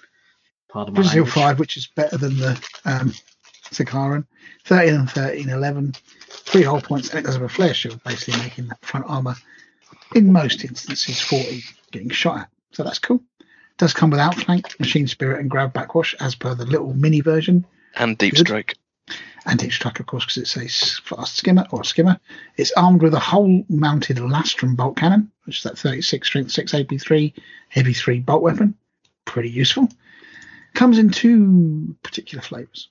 So one of them is an Elastus Accelerator Cannon, which is a 60-inch range, so nice. Strength 6 AP3 Heavy 3 turret with rapid tracking, which rending, so yeah, kind of. Not as many shots as the Sakaran battle tank, by the way, but it does get that helothermic detonation. Which is toughness test or die. Yeah. Which means the target suffers 1 or more unsaved wounds, must pass toughness test or suffer instant death. No bad. And penetrating gets to get +1 on the vehicle damage table. So that's pretty cool, right? But strength 6, not really going to be melting through too much in the way of armour, particularly armour 13. 195, it's an absolute bargain. It is, especially considering it's 220. Yeah. I like the fact that you've managed to change those points for that. It is a bargain if you pay 195 points for it, because it's 220. Also, the Elastus Accelerator Cannon is strength 7 AP2. So apart from that, it's bang on. Did I get the rules wrong? Yes. Yeah, you did. Strength 7 AP2. Was I reading the wrong book? I don't know what. No, it's always been AP2. Well, that kind of puts it in a slightly different light because Strength 7 AP2 is more analogous to the old Sakaran battle tank. So let's have a look. I've got the thing in front of me. Grav tank. Calidus, right? Yeah, that's the one. 220 points, so it's a little bit more pricey. Does have all that other stuff, as mentioned, and of course those weapons. So yeah, strengths. So the other thing you can do, the other version of it, though it is only 3 shots, not 6 shots. Which is No, he said 3 shots. Okay, yeah. I was going to say the Sakaran battle tank is 6 shots. Yeah, it's not. It's more than 3 anyway. The second flavour has the twin-linked Arachnus Heavy Blaze Cannon, which is 48-inch range, so not too shabby. Strength 8, useful, medium armour as well. AP3, heavy 4, so 4 shots, nice. Or you can give one big old 72-inch blast, Strength 10, AP1, heavy 1 with Exoshock, which is roughly equivalent to the Venator. The Venator, yeah, you're right, actually. And also the Derrideo with the las cannons. Yeah. Probably, this I would almost certainly dispute. What? The most versatile tank I in the said entire that it's game. probably the most versatile. Oh, I see. Game. I don't think it is. I think it's the best tank in the game. I think it's a cracking tank. I think it's a good tank. No, don't get me wrong. It's Bear in mind, 220 points is also flare shield. Yeah. It can jink. Mm-hmm. It's got good. In deep strike. machine spirit, It can so help. you can jink and still keep shooting. It's good, but it's not great. No, it's bloody brilliant. Is what it is. No, I think I would. Rinsed you enough times. I think I would probably struggle to say that. I suppose with the Arcus being slightly more versatile than it would be my only thing because it can take down vehicles.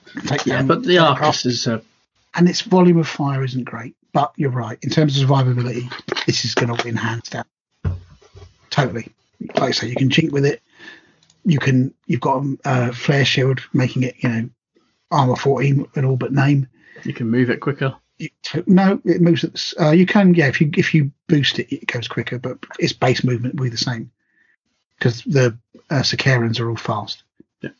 But yeah, I think maybe volume of fire might be its only downside. But like I said, there's some good rules there as well. So yeah, I think I would be hard pushed to say that it is not equivalent to or as good as most any other sort of tank frontline battle tank. It is sexy. It is. Yeah, it's No, all it right. really is. It really is. Yeah, horses for courses. I mean, obviously, beauty is in the eye of the beholder, and it's a very subjective thing. I don't think it's as pretty as a Sakaran, but I have a thing for Big tracks. lumps of metal. I think it looks a bit like a second-hand toaster, but hey, that's okay. The Karen does, yeah, I know. No, nothing like it. So who's Very doing the defensive. last one? I'll take on Eltel. It's not the last one. There's still a couple Well, yeah, more. there's a couple more. Good God, and that's Still at the 3 more time. units to go. Last useful Telemon. Eltel, the biggest dreadnought going, and roughly equivalent, I suppose, to the Leviathan. Better than. Yeah. Armor of 13, 13, 12 with 4 hull points, weapon skill 6, ballistic skill 5, initiative 5, and 4 attacks. Extra armor, armored ceramite, and a save that increases to 3+ against blast weapons. All right.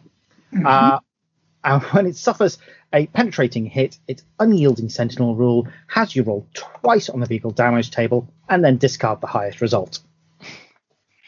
So, like I said, better than. Better than. Now, basically, basic armament is a Telemon CS Cestus. Cestus, Yeah. assault ram, which is a dreadnought close combat weapon, basically with shred and murderous strike, and a built-in Proteus plasma projector, which is strength 5, AP 2, assault 1, template weapon, and gets hot. And it gives you 1d6 hammer of wrath attacks when charging instead of 1. The Ridiculous Bolt Launcher, which they all have, is a 48-inch strength 5 AP4 heavy 5 weapon with rending, and gets to fire twice if the Telemon stands still in the movement phase. Can take an Elastus accelerator cannon in place of any Telemon's Cestus, which is a 36-inch strength 7 AP2 heavy 5 rending with heliothermic detonation. But the one everybody wants to replace the Cestus with is the Arachna Storm Cannon. I don't think why. One is a 48-inch, strength 7, AP 3, heavy 7. Or 72-inch, strength 9, AP 1 with Exoshock. Hell yeah.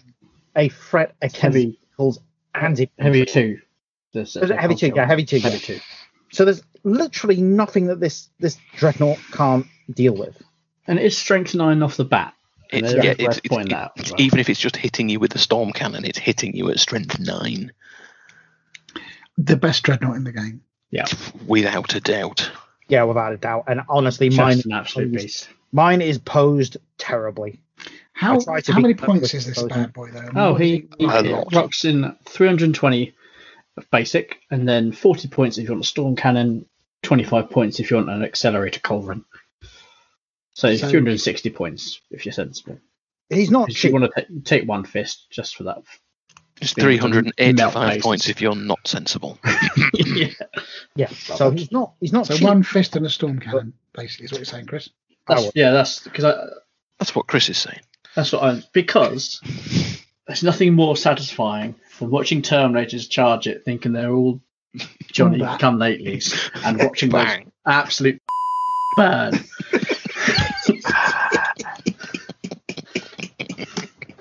The plasma projector, and then getting walloped at strength 10 AP 1, but storm cannoned at the same time, and then 5. Then getting strength 10 AP 2 with shred and murderous strike. So you're a fan, man, Chris. I love it. I love Eltel, but go on then. You should never have more than one. Oh yeah, because they're not supposed to have more than one. Yeah, well, I think they're expensive as well. To be honest with you, it's the price. You're going to shoot their living bejesus, and he's hard to get through. Right, you can get lucky, but by Christ, he's tough. Like you said, there's no point you putting your nice strength 10 template on him because he gets a 3+ in one. Everything else is on a 4+, pretty much, as all sort of Leviathan styly ones are. The only thing, once again, is if you want him to get up close and personal, he's going to have to walk. Oh yeah, because he has absolutely no transport options, I don't think. No, yeah, but he doesn't. He can walk. I've shot at one of these a lot, and I think I might have chipped the paint on the left elbow. Yeah. So, like literally just. Yeah, I mean, like I say, also, once you do get through his in one save, the sheer disheartening pain that when he rolls a 6 and then rolls a 1 for the vehicle damage table. And he has extra armor as well, so he's ignoring the effects of. Well, I don't ignore the effects of shaken, but he does have all the effects of stun. So he's still going to come at you, Cleopatra. Yeah. So he's a toughie. All these units so far have been absolutely amazing. So obviously, I'm pretty sure we said that the Sevstaran were useless and the Palace was useless. I don't think they're useless per se. I think that they have a lot of units that do the same thing, and that's problematic. Yeah. It's not useless. The Palace is beautiful. So next, anyway, so surely they have an amazing transport to go with it. Go on, Rob. What don't you tell us about this amazing transport? We have the Coronis Gravwaste of space, which is an infantry supporting gunboat, which has a transport capacity, but it isn't an assault vehicle, which for an assault-based army is a little bit stupid. They put the door on the wrong end. I just cannot. Transport capacity of 12, fine. 6 because they're bulky. Next to now. 175. It isn't crazy expensive. It can deep strike. It can outflank. It's got a fairly decent garden sort of setup, but the fact that you have to come out of the vehicle and stand there for a turn, well, you can just do that, save yourself 175 points, and buy 5 teleportation transponders for 1/3 of that. My personal opinion is it's too expensive. It's too big to deep strike reliably. It's just not worth taking. It's not even worth talking about. It's utterly pointless. Is that why you gave it to me to do? Yeah. Well, no. I thought Chris would be doing this one. I thought Chris was doing this. No, Chris is doing the next one because Chris has got fiscal guilt to go along with this. Yeah, as these well. Chris would be better doing them the one after. These things were. I mean, I looked at these and thinking, okay, that's how I'm going to get the army up, because it's, you put them in there, you're still on a turn 3 charge, right? Yeah. Because even if you could jet them across the board, they have to get out. The first turn they can't charge after getting out. Yeah. They're going to sit around and wait for turn 3. You can deep strike them. You might as well, because it's the same effect. Same effect, and not having to spend 170. I mean, it feels like a huge point sink on something that is so. I mean, maybe if they just stripped off some of things like the flare shield, for example, and made it the same points as the If they made it, the they made it conveyor. 200 points and made it an assault vehicle, wouldn't be an issue, because at least then it would have a purpose I mean, even make it 240, rather than just like being a transit van. transit van with a broken door. Yeah. I think you're right there. I mean, even if you made it the same cost as a Land Raider Proteus, right, which isn't as good as a Land Raider Proteus, by the way. Nope. It's quicker for sure, but that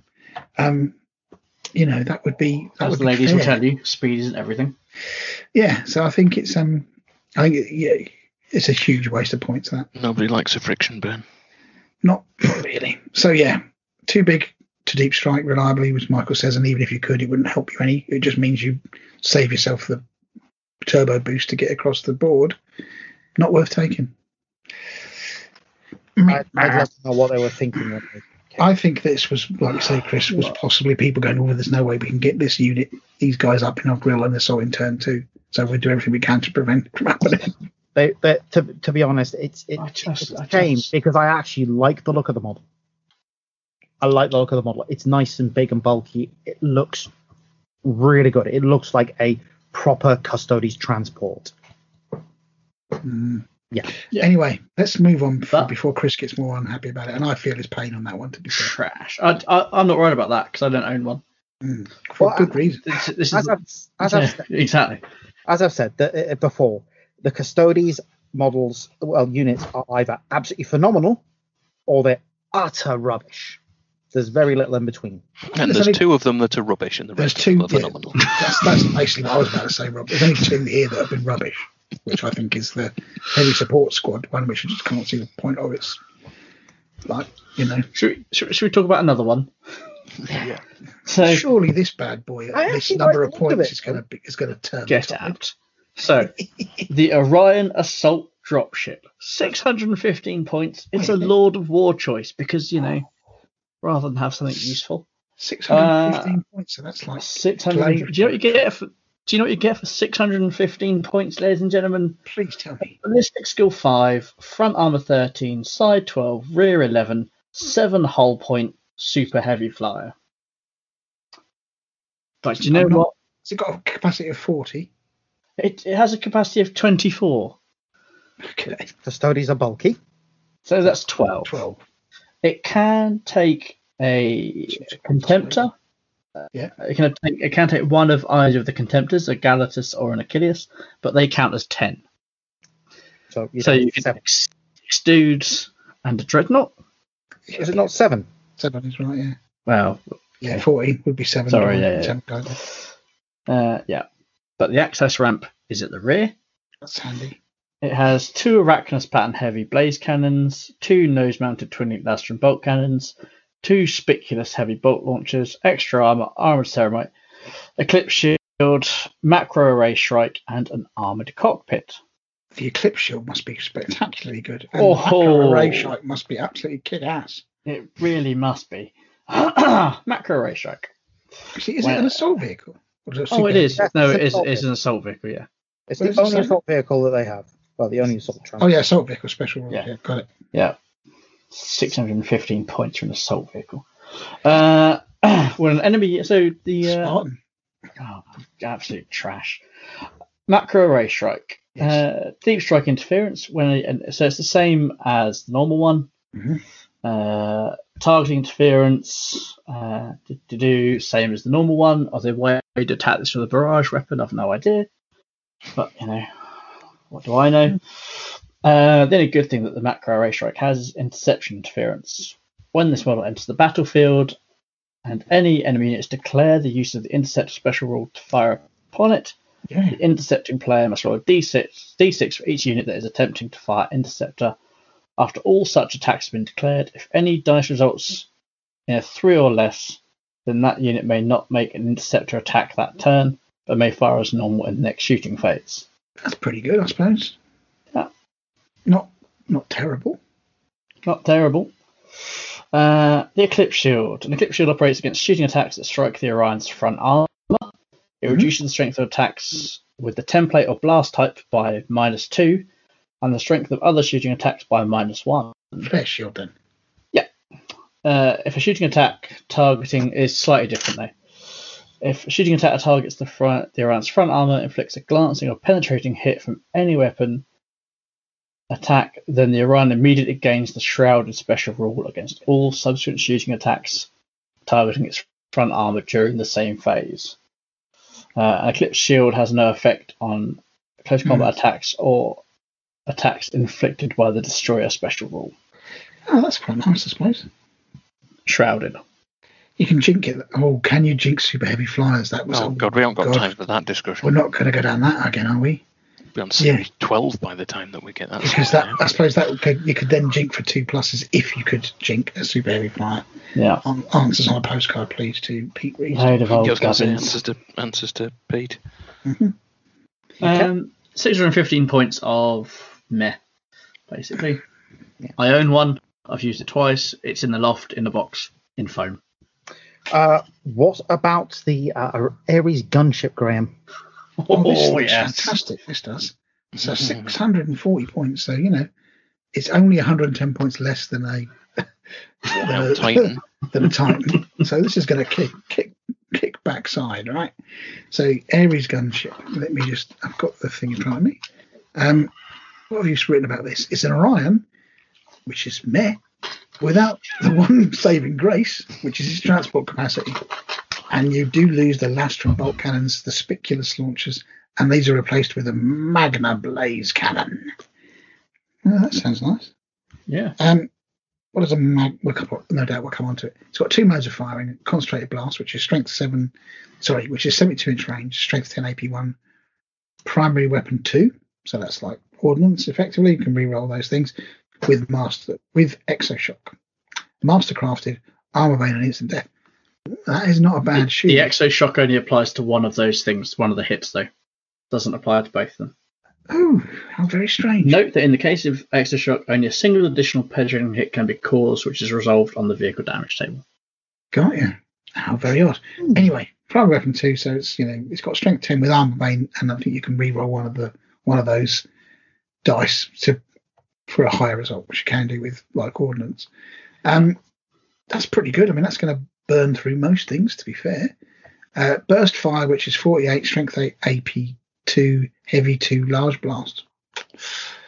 Also has firebomb cluster, which is strength 5, AP4, 3, bomb 3. That's quite nice. Large blast, ignore cover, and it's a one use only thing. Okay, so when do we get to the good stuff? No, that's it. You're done.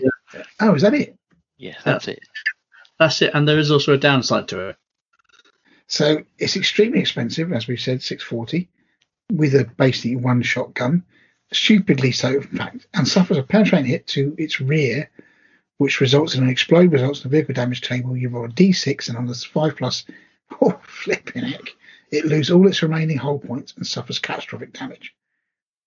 This feels a bit like giving somebody a paper cut and then, squeezing lemon on it or something. Rinsing money off of them and then going, Yeah, it's like the unstable ammunition, not unstable weapon thing that the lightning can get when it's got. Is it the Phosphex bombs that if you takes a hit with that, then you've got to check to see whether the whole thing doesn't go up in smoke. It's just crazy points for what they are.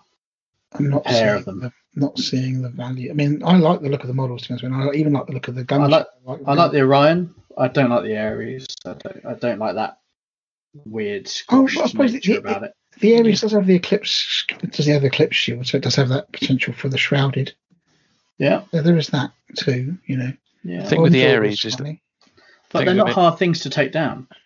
It's not going to take you awful lot of firepower to take 7 hull points off a front armor 13. I suppose if it's flying, it's got to move 18 then, isn't it? So. Your the Sakair and Arcus would have a field day with that thing. I mean, they're big enough as well. The cluster with the cluster warheads and all that kind of stuff. I guess you could say that. Bear in mind the cluster warheads are strength 7. The front armor is going to be 14 because of the flare shieldy thing. Isn't there one of the? I'm sure there's a weapon that only strikes on the rear of a vehicle, of a flyer. I think there's some kind of missile. There's one that goes on the side on the Deredeo. That goes on the side. That's what I'm thinking of, probably. I think there is something like that, Chris. I can't remember. Yeah, but anyway, that was, Yeah. They are just crazy expensive. For 640 points, I think you've mentioned this. You could get 2 LTELs maybe. One LTEL and the Orion. You can buy 2 Caladius Annihilators and save yourself, 200 points. 100 points or so, 200 points. Yeah, I get a couple. I get some Gladiators instead of this. Yeah. Interesting. Okay. Well, time is ticking on. I think we've basically, out of all of the units, there's a lot of duplication of slots, if you see what I mean. Whereas, in the normal Space Marines, there's, this could be, for this type of army, they all seem to be geared towards one thing only. Which isn't a bad thing, but but they're not even the support. The support units aren't good enough. Yeah, they're not there, are they? Possibly for good reason, but anyway.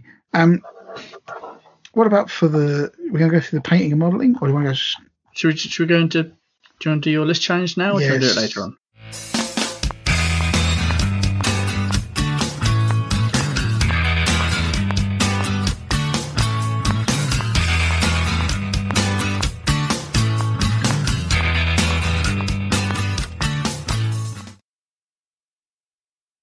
Me and Rob are now going to discuss the crap modeller's guide, which on this occasion I will object to because these are the finest warriors in the Imperium. It's the artisans modelling guide. I think we should describe this as, because best of the best. So, as we alluded to, this is a really cheap army to buy if you want to go the cheaper route, and there's no reason why you shouldn't, because the GW plastic models are ace. Yeah, other than the tanks, which there isn't an equivalent of. No. There's the jet bikes. You're a big fan of the jet bikes, aren't you? You like the Virtus. I don't. I think the plastic spears are better than the Forge World ones. Yeah. I think the Forge World bike is better than the plastic bike, but there's nothing to say that you cannot use. People say, "Oh, that's the wrong bike." Oh, give over. Yeah, no, it's. You know what I mean? It's the same thing with Astartes stuff, isn't it? It's people, oh no, it's the wrong Rhino. It's like, get out. Who cares? Yes, I mean, although admittedly, in the case of the Custodes, whenever I see in White Dwarf, I see the 40k articles, and they're stood next to a kind of a rhino sprayed gold, and then you look on the Forge World website and you look at them next to the absolutely beautiful vehicles that they can get. It does make me feel a little bit sad. 10,000 years of poor mechanics will do that for you. That's the thing. Yeah, in 30k they've got Bentley-esque, Aston Martin-esque, beautiful vehicles. How they like a 1967 Ferrari 250 GTO type beautiful, and then they get to 40k, and some of them might still be the same guys because they are functionally immortal, and they're like, why have we got a knackered old 3,000-year-old transit van? What happened to all our shiny stuff we used to have? How do they fit in that and not a Coronas? That's the thing I always want to know. Anyway. That's true. Mustn't keep being bitter. It's been a few days since we recorded the main part of the show, and I've had the chance to get that blood pressure back down again. Yeah, but your bitterness about Custodes goes back more than a few days, though, doesn't it? I mean, Book 7 came out in 2017. Book 8 came out in 2019? Or? Could be. Pushing on. Have to check my bank statements. Yeah. Yeah, push it on for 2 years of just having Campari for blood to keep the bitterness up. But anyway, we were talking so modelling, weren't we? Yeah, because you've got the basic squads as well, but you also have the there's the Custodian GW Wardens. Plastics. Yeah, you got the Wardens, the Vexus, the Alaris, the Terminators that you can sort of do something with if you want to have a bulkier look to your chaps, even though they're pretty bulky to start with. They're not exactly little. Like the Wardens are quite popular for Terrans because they're basically just a Custodes in a dress, so they look that little bit snazzier. One thing they do look really good with as well for the Heterons, obviously Paragon blades are popular, and there's is it from the Blood Angel Sanguinary Guard unit? There's those really nice power swords with like the sort of wing hand guards on them. They look really nice. Yeah, they do work. If only I thought about that at the time. Well, I wanted to use the Sentinel blades. Things can be changed. They can. The Trajan Valoris fella's obviously popular for a Tribune. I mean, that's the thing. So you've got a few HQ model choices. You've got Valdor, you've got Trajan Valoris, you've got a classic one. Forge World do their own HQ model, their own shield captain, who looks distinctly similar to Trajan Valoris, but just slightly different. Just slightly different, yeah. And when Warhammer World opens back up, there's Ixion Hail available. Which Rob, as we've already said, is keen to get his hands on if anyone has one in a box. Definitely. Ping us an email or drop something on the Soch, as I believe it's referred to nowadays. Could well be. I don't know. Well be. But lots of options. Exactly. Probably as many model options. People say there's not much in the list, but pretty much you can do. You could probably do nearly every choice with a different model at least. Yeah, absolutely. Which is kind of it's good. It does make me feel bad for Sisters players, because they're kind of stuck with the same two kits that they've had. However, just to digress a little bit, if we are talking about Sisters, from a more full Talons point of view, there is the Burning Rose range by Anvil Industry. I see. Which came out sort of obviously they're analogous to GW Sisters of Battle. They predate the re-release of the Sisters, right. But the aesthetic is really quite different to GW's Nuns with Guns. So I reckon you could probably get away with Daughters of the Burning Rose from Anvil Industry. See if we can get Mike to sling a link in. Yeah, I'm sure. I'm sure that's possible. Any excuse for me to plug Anvil Industry anyway, because there is. Painting. Yeah. Painting, my favourite thing. Should be everybody's favourite thing in the last 18 months, because it's not like any games played. Should it? Okay. Obviously the standard colour scheme, gold, purples, reds, that very classic. But the good thing about the range is, you can do your own. They Forge World went, well, there's all these different groups within it. So you have sodalities can have different colour schemes, can't they? Yeah. So you've got real variety, and you can homebrew your own ones, which I think's good. I mean, I stuck with the gold because that's the vision that I had for mine. Because you love the gold. There's like an audio clip we could put in there. Yeah, absolutely. I just think it looks really cool. I think it stands out more on a battlefield because you've got a lot of different coloured legios, and then there's a sort of a shining gold sort of army. Beacon of the Emperor's Light. Yeah, I think it stands out quite nicely on a battlefield against like, sort of legio armies.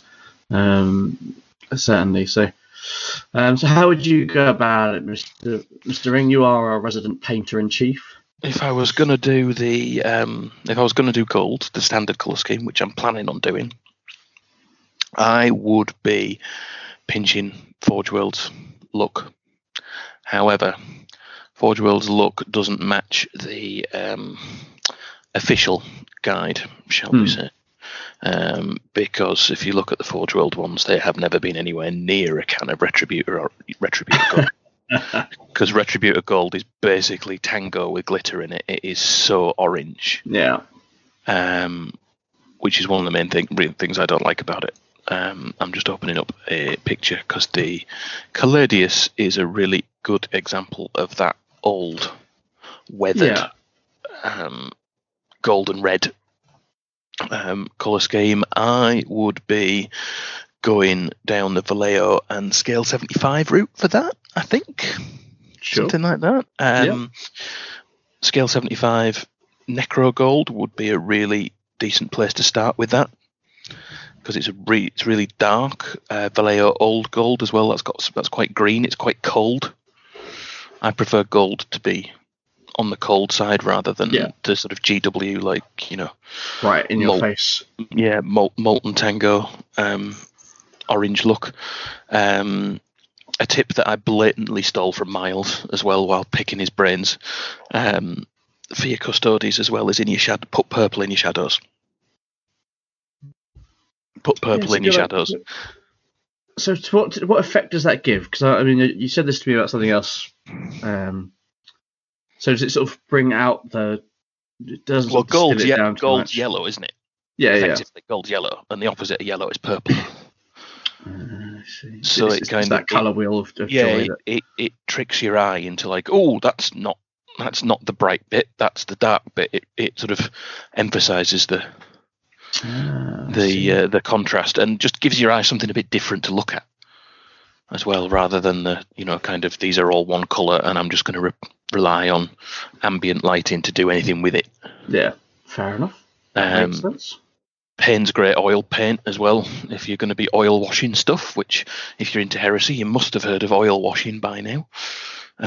Payne's Grey is fantastic because that's kind of like a sort of purpley grey again, so that works really well with gold. So that's what I would be doing, and it wouldn't surprise me if that's what they use quite heavily on the Forge World site when you look at the kind of aging on the vehicles on the gold. I'm not sure how much of the GW range is on show on the Forge World website when you look at the painted models. I think they've said in the past, isn't it, they don't use just their GW paints to paint their stuff. If, you know, they do use rather. There's other stuff kicking about, but as much as I'm a fan of some of the alternative schemes that you see, if you go on Instagram, the Cutting Forge, is it the Cutting Forge or is it Cutting Board Forge? Let me just check so that I'm not misrepresenting him. The Cutting Board Forge, he's got a stunning Custodes army, which is metallic blue and pink marble. Wow, nice. As weird as that sounds, but the standard of the work that he's done is awesome. Yeah. So everyone go and check that out. Give him a follow. What's his chops? Painting ex-Golden Demon winning army chap. Really good shot. What's his blooming name? Matt Could be any number of people. Matt Kane. Uh-huh. That's him. He has an alternate colour scheme as well, which I'm just searching for. In the book, there's quite a lot of black. Yeah, as well. There's a lot of black and purple in the book. Yeah, the alternates in that, and I've seen those done. They look really well. If you're looking for a traditional colour scheme that looks kind of how let's say if mine end up looking a quarter of as good as his, then I will be very, very pleased. And that's John Medwell at Medders Miniatures on Instagram. He's got the traditional gold and red colour scheme, and they look ace, and he's gone heavily on that, putting extra contrast in with extra colours, so there's purples and greens and all sorts glazed into his, just so that the gold isn't just a flat colour, gives you something more interesting to look at. So, you know, got to bear in mind that it's not all the same colour everywhere. No. You spend, you know, when you go to work, you spend a lot of time looking at gold. It's not all the same colour, is it?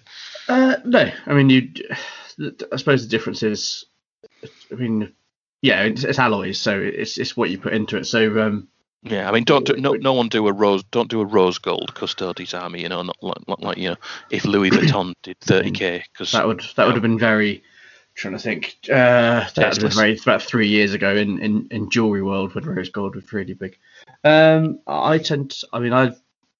my tanks I used the Valdor gold that GW do, because it's a more silvery color, which I think is quite nice. It's my troops are very that classic sort of very bright gold. So Mr. B's given us the his method, which is the Retributor armor, Reichland Flesh Shade with 50-50 mix of the gloss. Yeah, the gloss and the matte, and then dry brush and Sigrite, and then a second dry brush with Stormhost Silver, which give you certainly a nice effect. I did gold. I can't remember which gold I used now. Because I based black, but I put Seraphim Sepia over the top. Yeah, to really bring out that yellow a little bit more. I did then tone it down, but I wanted a sort of a richer yellow gold as opposed to what you can sometimes get with Reichland Flesh Shade, which is slightly more rosy. Yeah, that's true. I mean, there's so much stuff you can do with metallics to vary them up, though. Yeah. Like I've just done a little bit of a Google, and I've got a work in progress of Miles Little Legends Valdor. Yeah. And I'm just having a quick look, and I can see green, I can see blue, I can see purple, I can see silver, I can see that kind of sepia tone, and yeah, there's all sorts of that going in, and it looks ace. Yeah, I mean, I think also Miles has got a guide on his on his page for how to paint that as well. So if you're a follower of Miles on Dimension Studios on Patreon, then it's definitely worth picking that up, seeing that, and going through it, because that man can paint. He does know what he's doing. He guides really well as well. So yeah, that's one of the some more important things. There's lots of people who can paint, but they can't teach. Miles is good because he can do both. Yeah, absolutely. But yeah, so that's sort of a rough covering of the gold, for lack of a better phrase. Have a look at anybody out there wanting to have a look at something different to the GW style. Have a look at the Scale 75 Metal and Alchemy Gold set. That's got so you've got I think 7 paints in there, different golds, but then also different tints. Scale 75 do these alchemy colours, which you can mix with your metallics to put a tint in them. Okay. So there are some sort of purpley, pinky ones in there. There's a Peridot alchemy, which is like green, which is I'm really excited to try that with mine. And Scale 75 metallics are beautiful. They really are beautiful. They're the best acrylic metallics I've ever used. Nice. As in best water-based metallics I've ever used anyway. Yeah. I still do like my Tamiya's, but they'll catch up with me one day. And in a rage of in the modern age of respiratory illness, let's not push it, eh? Yeah. But yeah, give that set a try. It's about 25 quid from Element or something like that, and about the same from the Outpost. Other friendly local gaming stores may differ, but well worth it. They work equally well with a brush or an airbrush. Just give them a try, and yeah, just try some purples in. Even if you just try some purples in your shadows and some silvers on your highlights, you'll notice a difference to just flat metallics. I think flat classic gold. Yes, it's all about variety. That's what we want. What variety? What you don't want is you don't want the gold of your Custodes to look like it was melted down from ancient Argos Archaeotech. That's what you don't want. What's the Argos jewellery range called? You'll know. Do you know what? Elizabeth Duke? I don't think it is anymore. I think Lizzie Duke is out of commission these days, but I don't actually know what it is. I'm showing my age there, because in the 90s it was Lizzie Duke, definitely. Yeah. No, It's not a circle that I roll in. No, you know when you could get a sovereign ring for £20 and the people buying them realise that a sovereign's actually worth like nearly £100 for the actual coin. About 300 these days. For an actual gold sovereign. Yeah, about £200 now. Yeah, you could buy one from Argos for £20. Yeah. Real gold. Absolutely. As Terry Pratchett put it, real goldish. Real goldish. Oh, the stories I could tell. But yeah, so hopefully that's of some help to people. Yeah. Looking to start out on their fine journey into the world of Legio Custodes. Yeah. If they want some help, then there's Miles on Patreon, the legend. There's Cult of Paint, obviously. They've started doing like live Q&As as well. They're really up in the ante with what they're offering on Cult of Paint. There's a few more, but I won't delve totally into my painting fanboyisms. You'll find some people don't like true metallic work, and they refer to it as glitter paint, which I don't care how much talent they've got. That's just being, should we say, talking conkers. To keep the PG rating. That was really hard to tone that back then. I can imagine.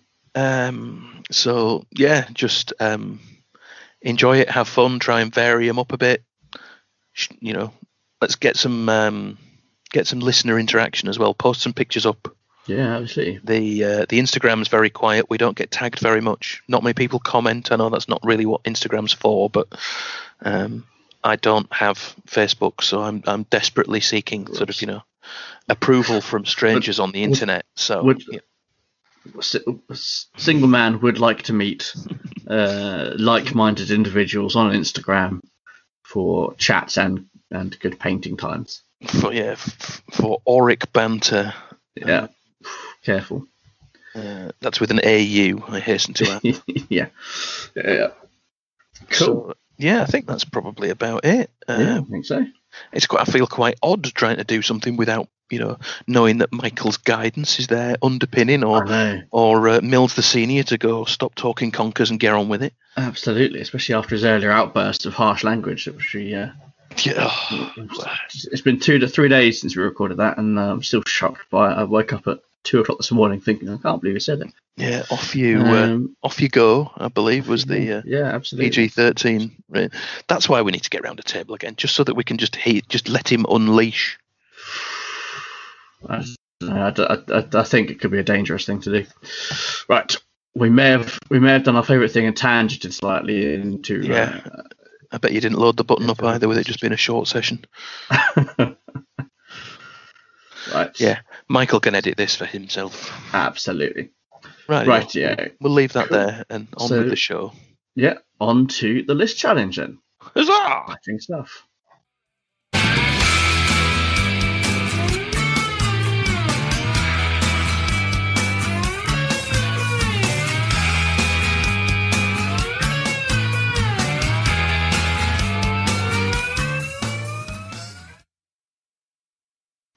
And now the moment that we've all been waiting for, and Chris, doubly so, one assumes, as we are unleashed upon 3,000 points of Heresy Challenge to try and make something piques his interest, I guess, if he's going to be scoring. So things aren't looking great for me already. So, but what have we brought to the table? So, I'm going to go first with this one. So I'm just as I did say in the WhatsApp chat, there's a bonus points for Valdor. That's. Yeah, I haven't gone for Valdor. So okay, well, do we all remember that battlefield effectiveness is one of these?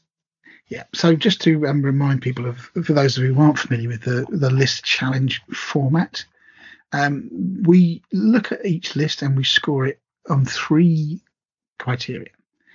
The first one being how fun it is to play against and with. Okay, so how much enjoyment would you get to play this, but also how much enjoyment would your opponent get in playing it with you? Okay, very important to play a game. The second thing is the Chris scale, or battlefield effectiveness as we call it, where lazy heresy is unleashed and spam is allowed. So basically this is trying to make a list that's actually going to be pretty useful on the battlefield. So the ideal is to marry up both of those things, if possible. Usually that's not necessarily the case.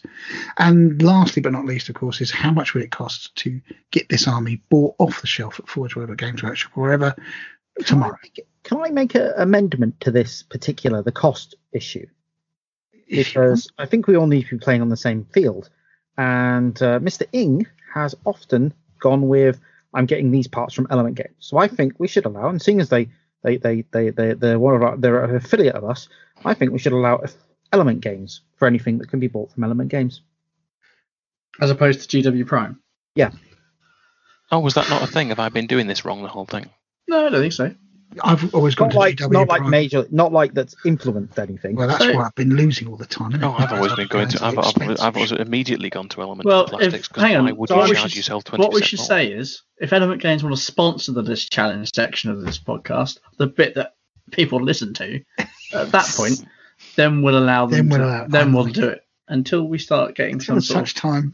Yeah, you can, and that applies to any actually friendly local their gaming affiliate store. scheme does actually keep their show on the air, so they do sort of sponsor us. Not directly. Yeah. You've had crystals from me, Chris. Shut up, morning. Yeah, but anyway, here we are. Cost is a factor. It was one night, Rob. I'm not talking about it again. Cost is still a factor, and it's basically how you can go and get this easily and bear them, off the shelf from Games Workshop or Forge World or wherever. But usually we don't put things like, although Rob does tend to do this, but we don't do things like heads or different weapons and arms and shiz like that. It's just we'll find those in the bit box, magical bit box. For instance, in this one, we wouldn't put on the Adrathic spears if you're taking one or two, because why? No, you wouldn't. I would argue that you would in this case because they are a purchasable upgrade. Mm-hmm. All right, but head conversions and things like that, then that's kind of dealer's choice. I think to make the model look like the model, yes, if possible. But not necessarily going hunting down, rare components from some 3D modeler working in an artisan bread shop in Bath, for example. All right. Which I think is where Mr. Ing tends to go. So, anyway, now that we've kind of completely done that, I've posted my list in the WhatsApp chat. So where's my phone? Hang on. There we go. I can't tell you from 300 miles away, probably 350. I think it might be next door. Sorry, just give me barely 1 second. I'll go and get it. We've got to wait for him while he goes get his phone. So in the meantime, Graham, why don't you tell us what your inspirations for this list are? I know we've never done this before, but we've got it. I like it. I mean, I usually do that anyway, but let's make it official. Let's save some time. So what I tend to do is, what are you saying? Am I boring? I am full of sass today. So basically, all that effort I go into, it's giving a theme and a history of the army. Just get on with it. Tell us how many points it is and what it does. Get out with it. So this, I've gone for a slightly different. There's a natural pull towards a deep striking army with Custodians, I think, and just because they lack any other effective way of getting where things need to be, and also, there's a potential lack of scoring units. So their Terminators, for example, don't come with the implacable advance that most other Terminators do. So the only scoring units they've got are the troops. So with this particular army, I think you need at least 3 scoring units in a game of Heresy these days. So this is what I've gone from. The basic premise for this is Shield Captain will deep strike with a rather than using any of the Terminators, Heteron or otherwise, I've gone with the Sentinel Guard squad, and I'll come on to why in a minute. One of those gets deep struck with a really tricked out Shield Captain, and I've gone for a very fast army. So I've gone for the Jetbike squad, and I've gone for the Venatari. So there's some variation in the units, and then I've gone for 3 of those lovely tanks that we talked about. So that's the idea, is that basically the guard sit in front of the tanks, giving them a nice 4+ movable Aegis defense line. The flank units, being the jet bikes and the whatever they're called, the Venatari, can move into harry, cause bother, because at their worst, they're still pretty good. Cause bother any units, try and push them back from the objectives. We'll be walking forward slowly, shooting with the tanks, lots of, and by turn 2, deep striking in, hopefully, with the old shield captain. And this is what I've given them to enable that particular tactic to work. So it's like a quite strong centre with a lot of shooting in it. Moving forward with 2 squads of the Custodian Sentinel Guard with their shields to get onto objectives. The 3rd squad deep strikes with the shield captain. And the other 2 units cause bother wherever they can find it. So in the HQ, I've got a shield captain who is a tribune. Of course, he's a tribune, right? Yep.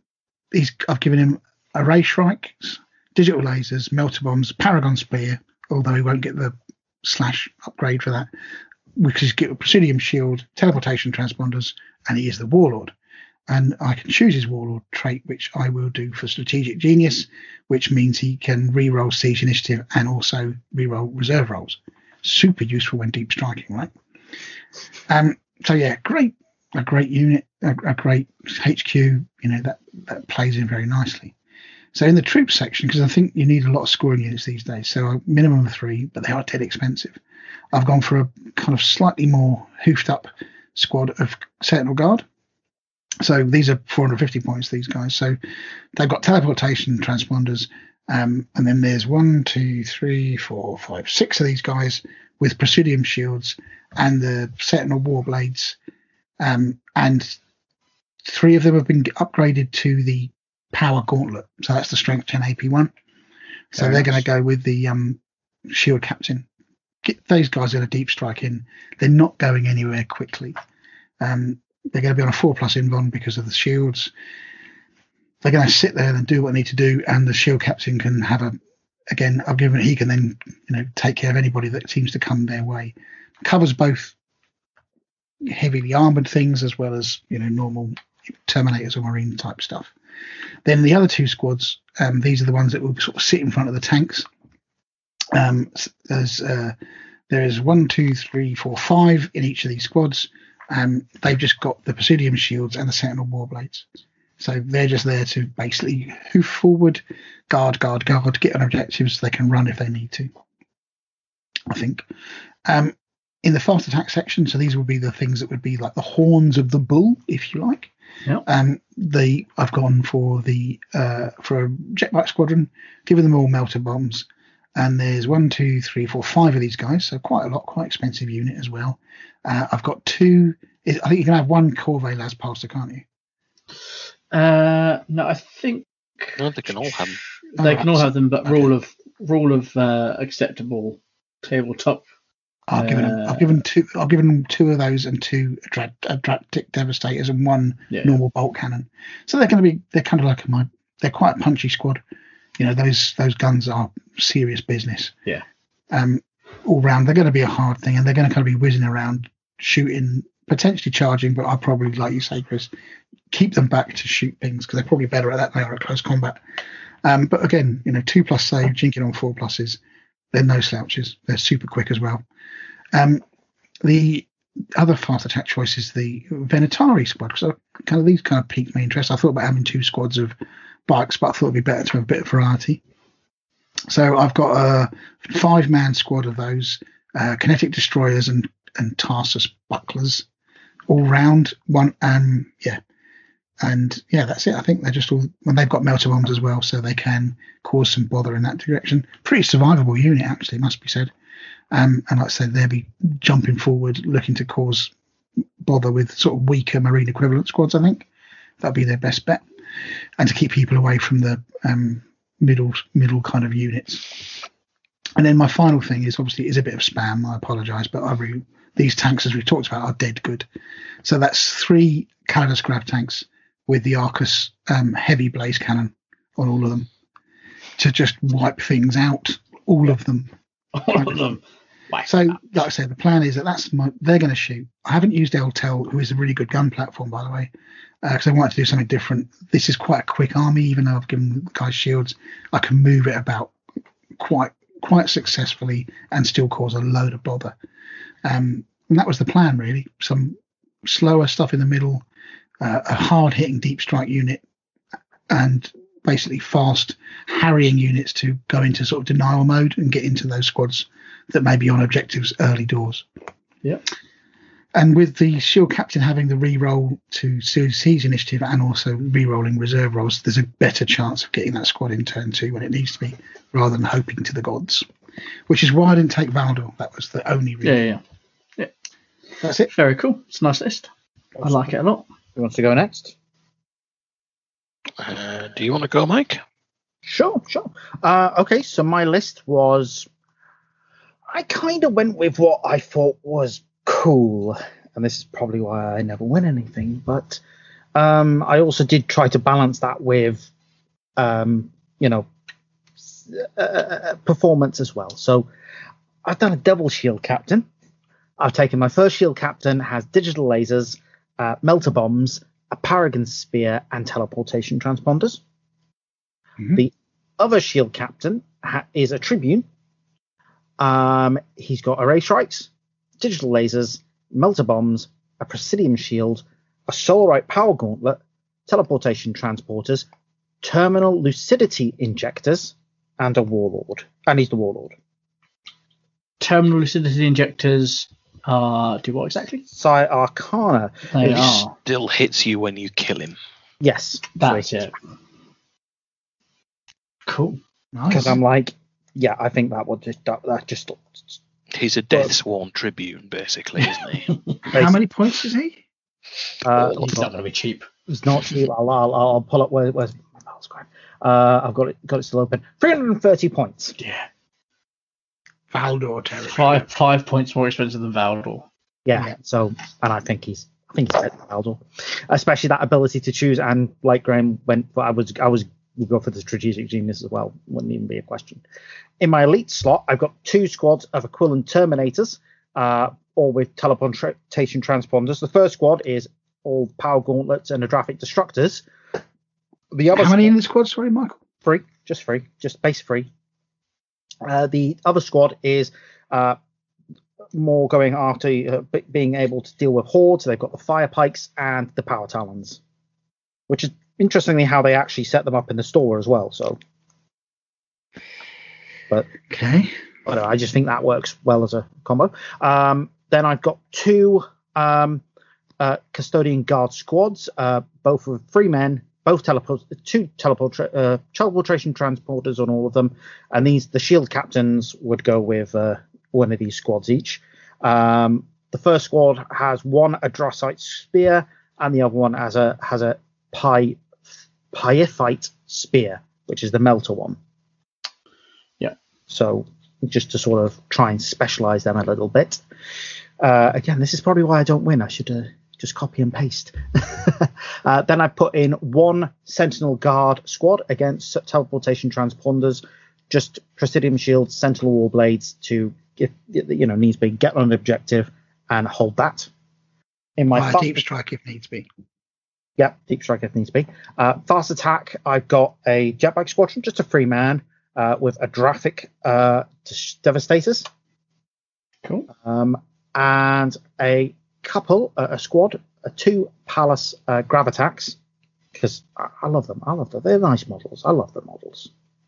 They're the little ones. Yeah. 95 points each. Yeah. I think they're nice. Then I've got some Venatari squad with melter bombs, and they've all got the kinetic destroyer and the Taurus bucklers. And then finally, my heavy support. They're all 3-man squads again. All 3-man squads, yeah. Okay. And then in my heavy support, I've got a Kaladas grav tank with armored ceramite and the searchlight, obviously, and the Arachnus heavy blaze cannon. And it's with it's not with a, but also in the slot is a Contemptor Galatus dreadnought. And that's my answer. Okay, cool. So what's the plan? The plan, Yeah. we're going to deep strike everything that can be deep struck. I'm going to basically, the only thing that can't deep strike is the dreadnought. So it's the odd one out. And it was sort of like, oh, do I put this in? Do I not put it in? Yeah. Also, you're going to want to have something on turn 1, right? Yeah. Otherwise, you're going to Well, the dreadnought have to be on turn 1. Yeah. You could just hide him, I guess. But then, would you? And you're going to use the shield captain strategic thingamy to re-roll a reserve roll, so try and get everything in on turn 2, right? Yeah, or alternatively, have some stuff on, but have the option to not have it. It depends on what I'm facing. But you can outflank those tanks as well, remember? Yes, you can. Equally as useful. Exactly. So it's a case of I can make a decision. I've got the option to put everything in reserve apart from the Dreadnought or not. Yeah, makes sense. You just want to make sure that Dreadnought doesn't die turn 1 or else you're screwed. It's a pretty survivable Dreadnought, to be fair. Yeah. Yes, it can be one-shotted, but I think it's very, very survivable if I choose to do that. Yeah. But again, it's having that flexibility. I suppose it suffers from all of those other problems, which is that you're kind of missing at least one turn, maybe even 2, which is everybody suffers from, I suppose, with deep striking to a certain point. But again, it's seeing what the mission is, seeing what the opposing army is. And there's 2 scoring units, right? 3. 3, cool. Sentinels and 2 custodian guards. 2 custodian guards, yeah. So there'll be a shield captain in each custodian guard squad. Nice. And then sentinels to hold an objective. Yep. Whereas I don't think sentinels are any good for taking out stuff. I think they are very, very good for keeping a hold of objectives. Agreed. Especially given that they can deep strike. Very good. That's mine. So nice. Go on then, Rob. What have you got? Okay. There's a recurring theme here. HQ, we have a Shield Captain Tribune. There's only 2 choices, isn't there? Yeah, with teleportation transponders, melter bombs, array strikes, Paragon Spear, Presidium Shield, and digital lasers, with the Strategic Genius Warlord trait. Well, there's a surprise. No. So I think all of us have taken pretty much the same one, nearly.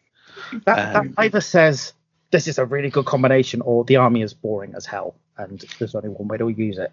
So that's my only HQ. No. Yep, same. I only had 1. Only HQ. Troops choices, I have 2 the same because it's what I do. 5-man custodian. Spam. Wonderful spam. Don't make me post you a magnet. Okay.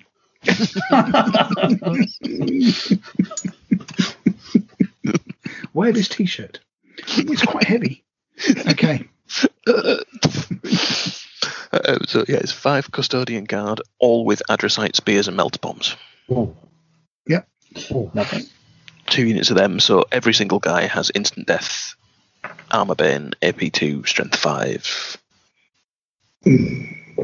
Ability gets 5 guys. So 10 guys, yeah? Yeah, 2 units of 5. Yep. 2 units of 5 of them. So into my elites, the theme of this is basically Adrathic weaponry because I just think it's really cool. Into my elites, I've got 3 Aquilon Terminators, all with twin-linked Adrathic Destructors and teleportation transponders. They've got power gauntlets. Yeah. So the theory is, it's an AP1 ones, yeah. Yeah, they go with the Tribune. Yeah. So anything coming at them that is going to go before the gauntlets gets walloped with a Paragon Spear. Correct. And then the Aquilon Terminators, well, it gets overwatched with instant death weaponry, and then gets walloped with a Paragon Spear, and then gets hit with power gauntlets. Yep. I've also got an Achilles Dreadnought with the Dread Spear, 2 twin-linked Adrathic Destructors in its fists as well. So he's not cheap, but he's got all the toys and he looks ace. So that's the elites, 2 elites choices. In fast attack, and this is where Chris shouts at me, because I've got 4 Agamatus jet bikes, all with melter bombs and all with Corvair las pulsers. It's not me that'll shout at you, it's society that'll shout at you. Yeah, but when am I ever going to see another human being ever again anyway? It's not like I'm going to play a game with it, is it? Wait a minute, haven't you said you've bought this list? Yes. Yeah, exactly. That's the case. Yeah, and then in heavy support, I have 2 Caladius grav tanks with the twin-linked Arachnus heavy blaze cannon, so 1 less than Graham. But I also have Eltel, and when we were saying you'd be daft if you bought both guns, well, guess what? Not necessarily daft. I just think it's a trick is lost. I bought both guns, so I have a Telemon heavy dreadnought with Arachnus storm cannon and an Ilias accelerator cannon. So Good gun platform. He's a hell of a gun platform, and at strength 9, even when he's just walloping you with a gun barrel, he's still not a bad backline enforcer. Yeah, don't disagree. And that is 3,000 points. That's it. So, what was the number of scoring units? Was it 2? 2. And there were 3 or there was 2 5-man squads, wasn't it? 2 5-mans, all with Adricite spears and melter bombs. And the other squad there was a 3-man squad, wasn't there? That's Aquilon Terminators. To go with the Tribune. So they're deep strike in, and basically they pick the biggest, juiciest thing that needs killing, and they deep strike down and kill it. And meanwhile, everything else kills everything else. And it works on the same theory as my wolves do, in that you can't take objectives off me if you're all dead. Yeah, but you've got to get to the objectives, I suppose, with the wolves. Yeah. You know, they've got those Spartans and they go off, so that's cool. I always get that in. Anyway, interesting. So, if you kind of did a combined list, right? Mm-hmm. Well, we'd all have the Shield Captain. Yeah. We didn't all have the Terminators. We all had the Callus. All of us had the jetpikes, and all of us had the tank. Yeah. In some form or another. So there isn't a lot you can do in this army in some regards. I think trying to do something it's a very limited army list. different. I think it's not so much limited as the fact that there's a lot of people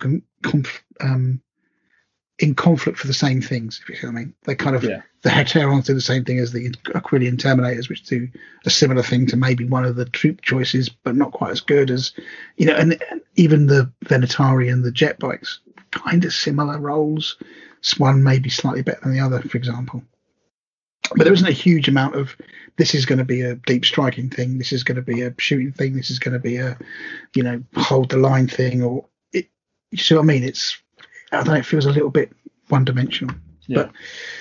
But to be fair, in doing this, it did give me a new appreciation for just how quite difficult this army is to build, in terms of to be very flexible, and that you could easily get against a kind of rock, paper, scissors scenario with this army. I don't think it's going to win everything, but I think it's going to, is it versatile enough to deal with very versatile armies?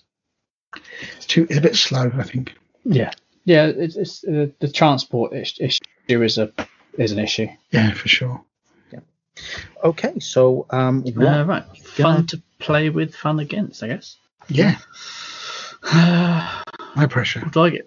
No pressure. Do I think Rob's is quite a tough list to play against. There's a lot of heavy firepower in that.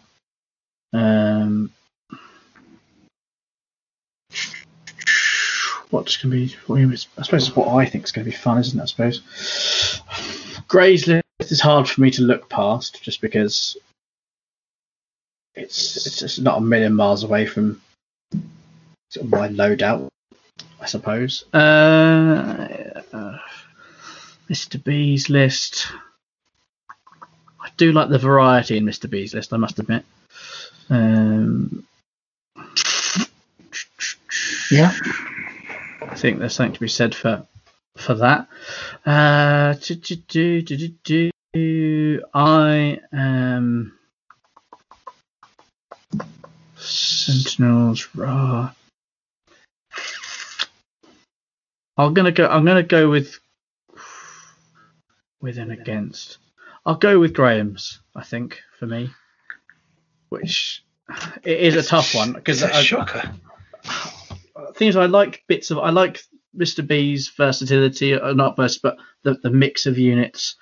But there is a very cohesive plan in Graham's army. That is true. Which I quite like. Rob's one, it's a hammer, yeah, and I don't necessarily think that in an army that has a reputation for being hard, that's gonna dispel too many myths. That's gonna sort of dampen those particular flames. I don't necessarily think it's gonna be fun for someone to play against it. if that makes sense. Oh, wow. That won't be the case because Rob's an excellent player, but I'm thinking of it not being Generic. Rob, if that makes sense. Giving it in the wrong hands. Yeah, no, Which is but still, exactly. which is still mine. Well, I didn't want to say that, but Yeah. you're a good opponent. Your opponent who you're playing against makes a big difference. And if we're just looking at the list as opposed to the person that wrote that list, then I would probably say Graham's. But it's close between all three of you for different reasons. So would that be fair to say that Robs would also win the Battlefield Effectiveness? I think probably, yeah, because there's a lot of heavy firepower that can outrange and outgun a fair few things. So you've got Eltel, you've got the other Dreadnought as well, haven't you? He's got the 4 Agamatus with the Corvée Las Pulsars. Yeah, I've got 5 Corvée Las Pulsars. 5, sorry, I do apologise. Well, no, because there's one on the Achilles. And even the troop choices have got those instant death weapons, haven't they? And armor bane as well, yeah. So if we get behind your tanks, we can sort your tanks out and melter bombs. If Mr. B didn't have the Infernus fire pikes, which I just don't rate, I think that would be that would do better. Yeah, I just they want do look cool to deal with hordes if I get them. The thing is, though, they're strength 6, AP 6. You know, you're better off just punching them to death. Mm-hmm. I think it's because you're going to cause as many wounds. In fact, probably cause more wounds in combat than you will with that, because they're going to get an armor save. You're better off with more sentinels with the is it the flamers in the swords? Because the flamers will actually kill something. I think it's this is an army that's always going to be super elite, so the model count's going to be really low. Yeah, I mean, I've run 21 models. I think that's the lowest. That's what this is. This is mine's 21 models. And you're always going to struggle against a horde army because they can just sandbag you to death. Really, I don't think there's any way around that. The army isn't built to deal with it. It's an elite army built to take on other elite armies, I think. Cool. Okay. So, what about? So, what did everyone's cost? What a surprisingly cheap army, though. It can be. I have worked out this week. If you take 3 units of 10 Custodian Guard, all with Adricite spears, and a shield and teleport transponders, and and 3 shield captains with teleport transponders, that is 3,000 points. You can get it on the nose for 3,000 points, and it's less than 300 quid. Pretty damn good, right? Yeah. That's got to be the cheapest 3,000 points you can do in Heresy. Got to be. Probably, yeah.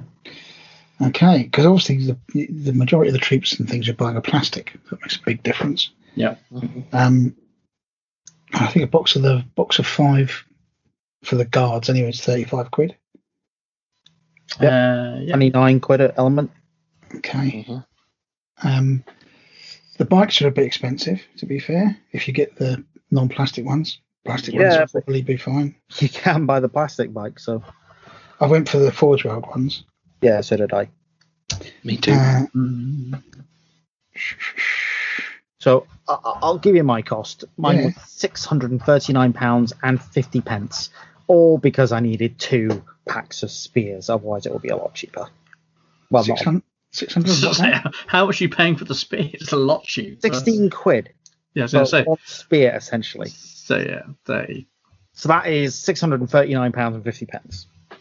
I was, Michael, exactly the same. Nice. Exactly. Well, within a quid. What do you mean within a quid? Because it depends on the exchange rate, because I've bought some artisan bread pieces to convert my Shield Captain Tribune from Conversion World in Germany. What would it be as standard? What is it right now? I don't know. I'm not a currencist. Are we accepting that, or are we just saying it's got to be? You're buying a Shield Captain, basically. If I went for the plastic guy from GW, it'd be 25 quid, and I'd save 15 quid off the lot, and it'd be 625. You've not got any spare bodies from the. I would have used that. Yeah, I would have used it. I mean, I used the plastic guy left over from 4 boxes of £35 guys to make a Shield Captain out of. That's what I was going to do. I priced for Ixion Hail from Warhammer World plus 10 quid's worth of artisan bread bits. Yeah, I would have done that. But Aren't anyway, you after an Ixion Hail if anyone wants to sell you one? Yes, Yep. I'm If someone has one available, they can email you at rob@edgeofempire.co.uk. Yes, they could. Yeah, There you go. I would be super duper grateful because it's the only model basically for this list that I don't have. so Okay. Awesome. mine is 676, I think, which is 4 boxes of the Shield guys, £35 each. 5 jet bikes, £37 per jet bike. Did you use plastic jet bikes or did you use Forge World ones? I used Forge World, 3 tanks. The tanks are quite cheap actually. 89 each. £89 each, which isn't bad. And that's pretty much it. Everything else can be kind of got from that. And They are the the £84 for 2 squads of the Venatari guys. But they very much meet the Sakaran standard, don't they? They totally do. Totally do. So yeah, pretty cool, I think. Yeah. Okay, so that's So- a draw between me and Rob, depending on the currency conversion. I think the only way you could do it fairly would be to say that if for the Shield captain, which is identical-ish. No, mine has a Paragon Spear rather than the fist, which Michael's has. Well, you could use the Forge World. I could use the normal Forge World guy and stick a shield on him from plastics left over from the plastic shield from He's the custodian 29 boxes. quid, 30 quid, something like that. 32, I think. Yeah. Something like that, yeah. So Okay, I'm happy to split that, but if you guys happy to shake on that as gentlemen, then so be it. So Rob is taking an early lead. Of course, this is, bearing in mind that Chris essentially is getting a handicap and not getting an entry in the Now, first. each of us will have to do one where we sit up. Yes, I think I'm going to plan that in properly because we're going to do Space Right. Wolves this year. We're doing Space Wolves. Oh, Graham's angry episode. We already did that. No, we haven't. We did a list thing. We did a list, yeah. We did a list. We've done a didn't do list, but we haven't done an actual Space Wolves episode. I think we've got on the books to do this year. Space Wolves, World Eaters, Right, well, I'll sit out the wolves then. Salamanders. and maybe Ultramarines. Depends. Haven't we done World Eaters already? We haven't done World Eaters. We've done book 6 characters. Did we do Salamanders? No, we haven't Nope. done Salamanders. I'll send you a list of what we've done in links. Okay. Well, But- we've got 18, so Yeah. we've done more than 18 episodes, I'm pretty sure. yeah. Like January Just seems to about. be reserved for our weird armies. Yeah. Weird armies. Weird armies. Anyway, very cool. So I think in summary, pretty cheap considering usually we're dropping £1,000 plus for armies. Yeah. I mean, And I think that if you they're helped kept by the away fact from that the kept away from the vehicles, you could do it super cheap. Like you say, 300 quid for a pretty effective Heresy army is no bad thing. yeah, I mean, the high points cost is helpful to them because you don't need a lot of models to run. No. So in terms of modelling, you can get them up and running reasonably quick as well. yeah. But I do think the army as a whole suffers a bit of reputational damage from previous incarnations, which is, I think, a bit unfounded because you're not talking about big units. I mean, if you're putting a squad of 3, I mean, okay, they've got three wounds apiece. There's only 3 of them. I think it came down to, in my personal opinion, one unit that did the whole that everybody was angry about. To be fair, that was a bit ridiculous, but that could have been easily fixed by just amending that one unit, by taking away the option for the Cyber Familiar in an FAQ. You didn't need to rewrite the whole army list. And that's Some people are just never happy, are they? that's just my opinion. I think the way Forge World handled it, in my personal opinion, by raising the points and everything, was not quite the right way to do it. I just think that you just needed to amend that captain, and maybe give the Cronus Grav Carrier a assault vehicle rule, because right now, I'll be perfectly honest, the Custodies are an awesome army. They look great. They've got fantastic models, but they're sort of. Their lore isn't the same as their ability Yeah, in the game. they're And there are a let- few things that, and I think, they're let like down. you say, if you put more points on the flipping flyer, not the flyer, on the fast skimmer type assault vehicle, that would be fine. I think this army suffers greatly because really it's only effective from turn 3 onwards in most instances. So, because you have to deep strike, right? Yeah. If you want to get them where you need to get them without getting shot to death, that's what you're going to have to do. Yeah. Most other armies are doing damage from turn 2. The lack of transport options is. Yeah, I mean, mobility is a major issue above anything else. I think being able to go from left to right on that board safely without getting absolutely, And you have to get out the other end of it. Yeah. And it is kind of disheartening to see the fact that, in 40k, they're so much better because they've got access to the Land Raider. They've got the the vehicle. All vehicles are assault vehicles. Yeah.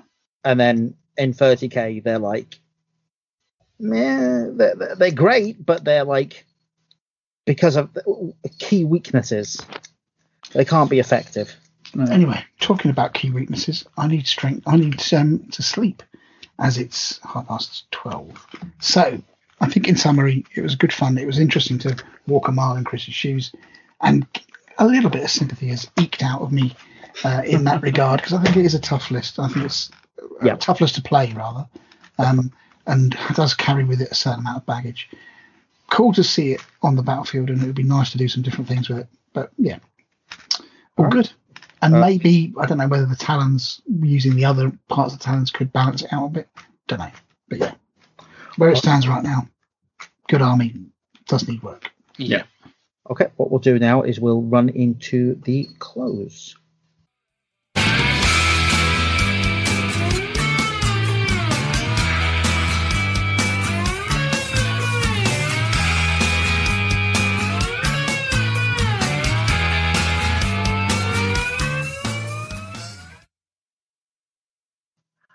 Okay, and that brings us to the end of another show, and I'm quite happy with how that turned out. Please let us know how you're finding this experiment in doing 2-part shows, and that would be fantastic. You can also leave us some reviews on iTunes. Follow us on Facebook, Twitter, Instagram, and YouTube. Links are in the show notes. Give our page a like too, for no other reason than, to tell us that we're not horrible, you kind of like us. It helps us sleep better at night because, Graham, honestly, the phone calls, it's incessant. Why doesn't anyone like this page? And if you do know Henry Cavill, tell him to come and chat to us. Yeah. That would cheer me up. Know him. That'll be cool. We'll promise not to be fawning fanboys completely. Totally. And I promise not to ask to smell your hair. That sounds. Well, that's putting off. If you that sounded weird, and I said it. Then when I came out with it, anyway, it sounded weird enough either way. Yeah. If you want to get in touch with us, you can post on our Facebook wall, send a message to that account, or email us at therush@edgeofempire.co.uk. That's everybody, by the way, not just Henry Cavill. He doesn't have like a special email address. We'll make that absolutely clear. Yes. Okay, cool. If you do want to help the show out, there's a couple of ways you can do that. We've got an affiliate link with Audible, so you can sign up to get your Horus Heresy audiobooks through them with a month's free trial, and after that it's $7.99 a month for an audiobook, and all the Black Library books are on there pretty much. I don't think there's any that aren't on there. You could also become a Patreon of the show and pop a couple of dollars in our tip jar, for which we are eternally grateful. That and these affiliate programs keep the show running. You can also help us out by going through the advert on our website to purchase your wargaming toys through Element Games. We have also have Element Crystal Codes that gets you double loyalty points, and you get double loyalty points, and then we get some crystals as well. So it's all a nice circle that we're going there. And we'll put the crystal codes in the show notes, but they are Chris's is CHR211, Graham's is GRA2794, mine is MIC440, and Rob's is ROB676. And if you prefer the Outpost, we also have an affiliate link with them as well. Again, on the website, you can take a look at that. So it's a great little friendly little gaming store in Sheffield. We have actually been approached by Goblin Gaming today to ask us about if we can affiliate for them. So we'll have to have a discussion between us about that. So, okay, so and that is the end of this sort of month's duo of episodes. As I said, any feedback about how this 2-episode format went would be absolutely fantastic. And next month we are going to take a look. It's often been requested. We've spoken about doing it, so we're actually going to do it. We're going to take a look at the Mournival events pack and sort of try and figure out what the crack is with that, because we are getting asked a lot of questions. We use events. What is going on? And I think a lot of events are actually adopting it. It's almost becoming official in a way.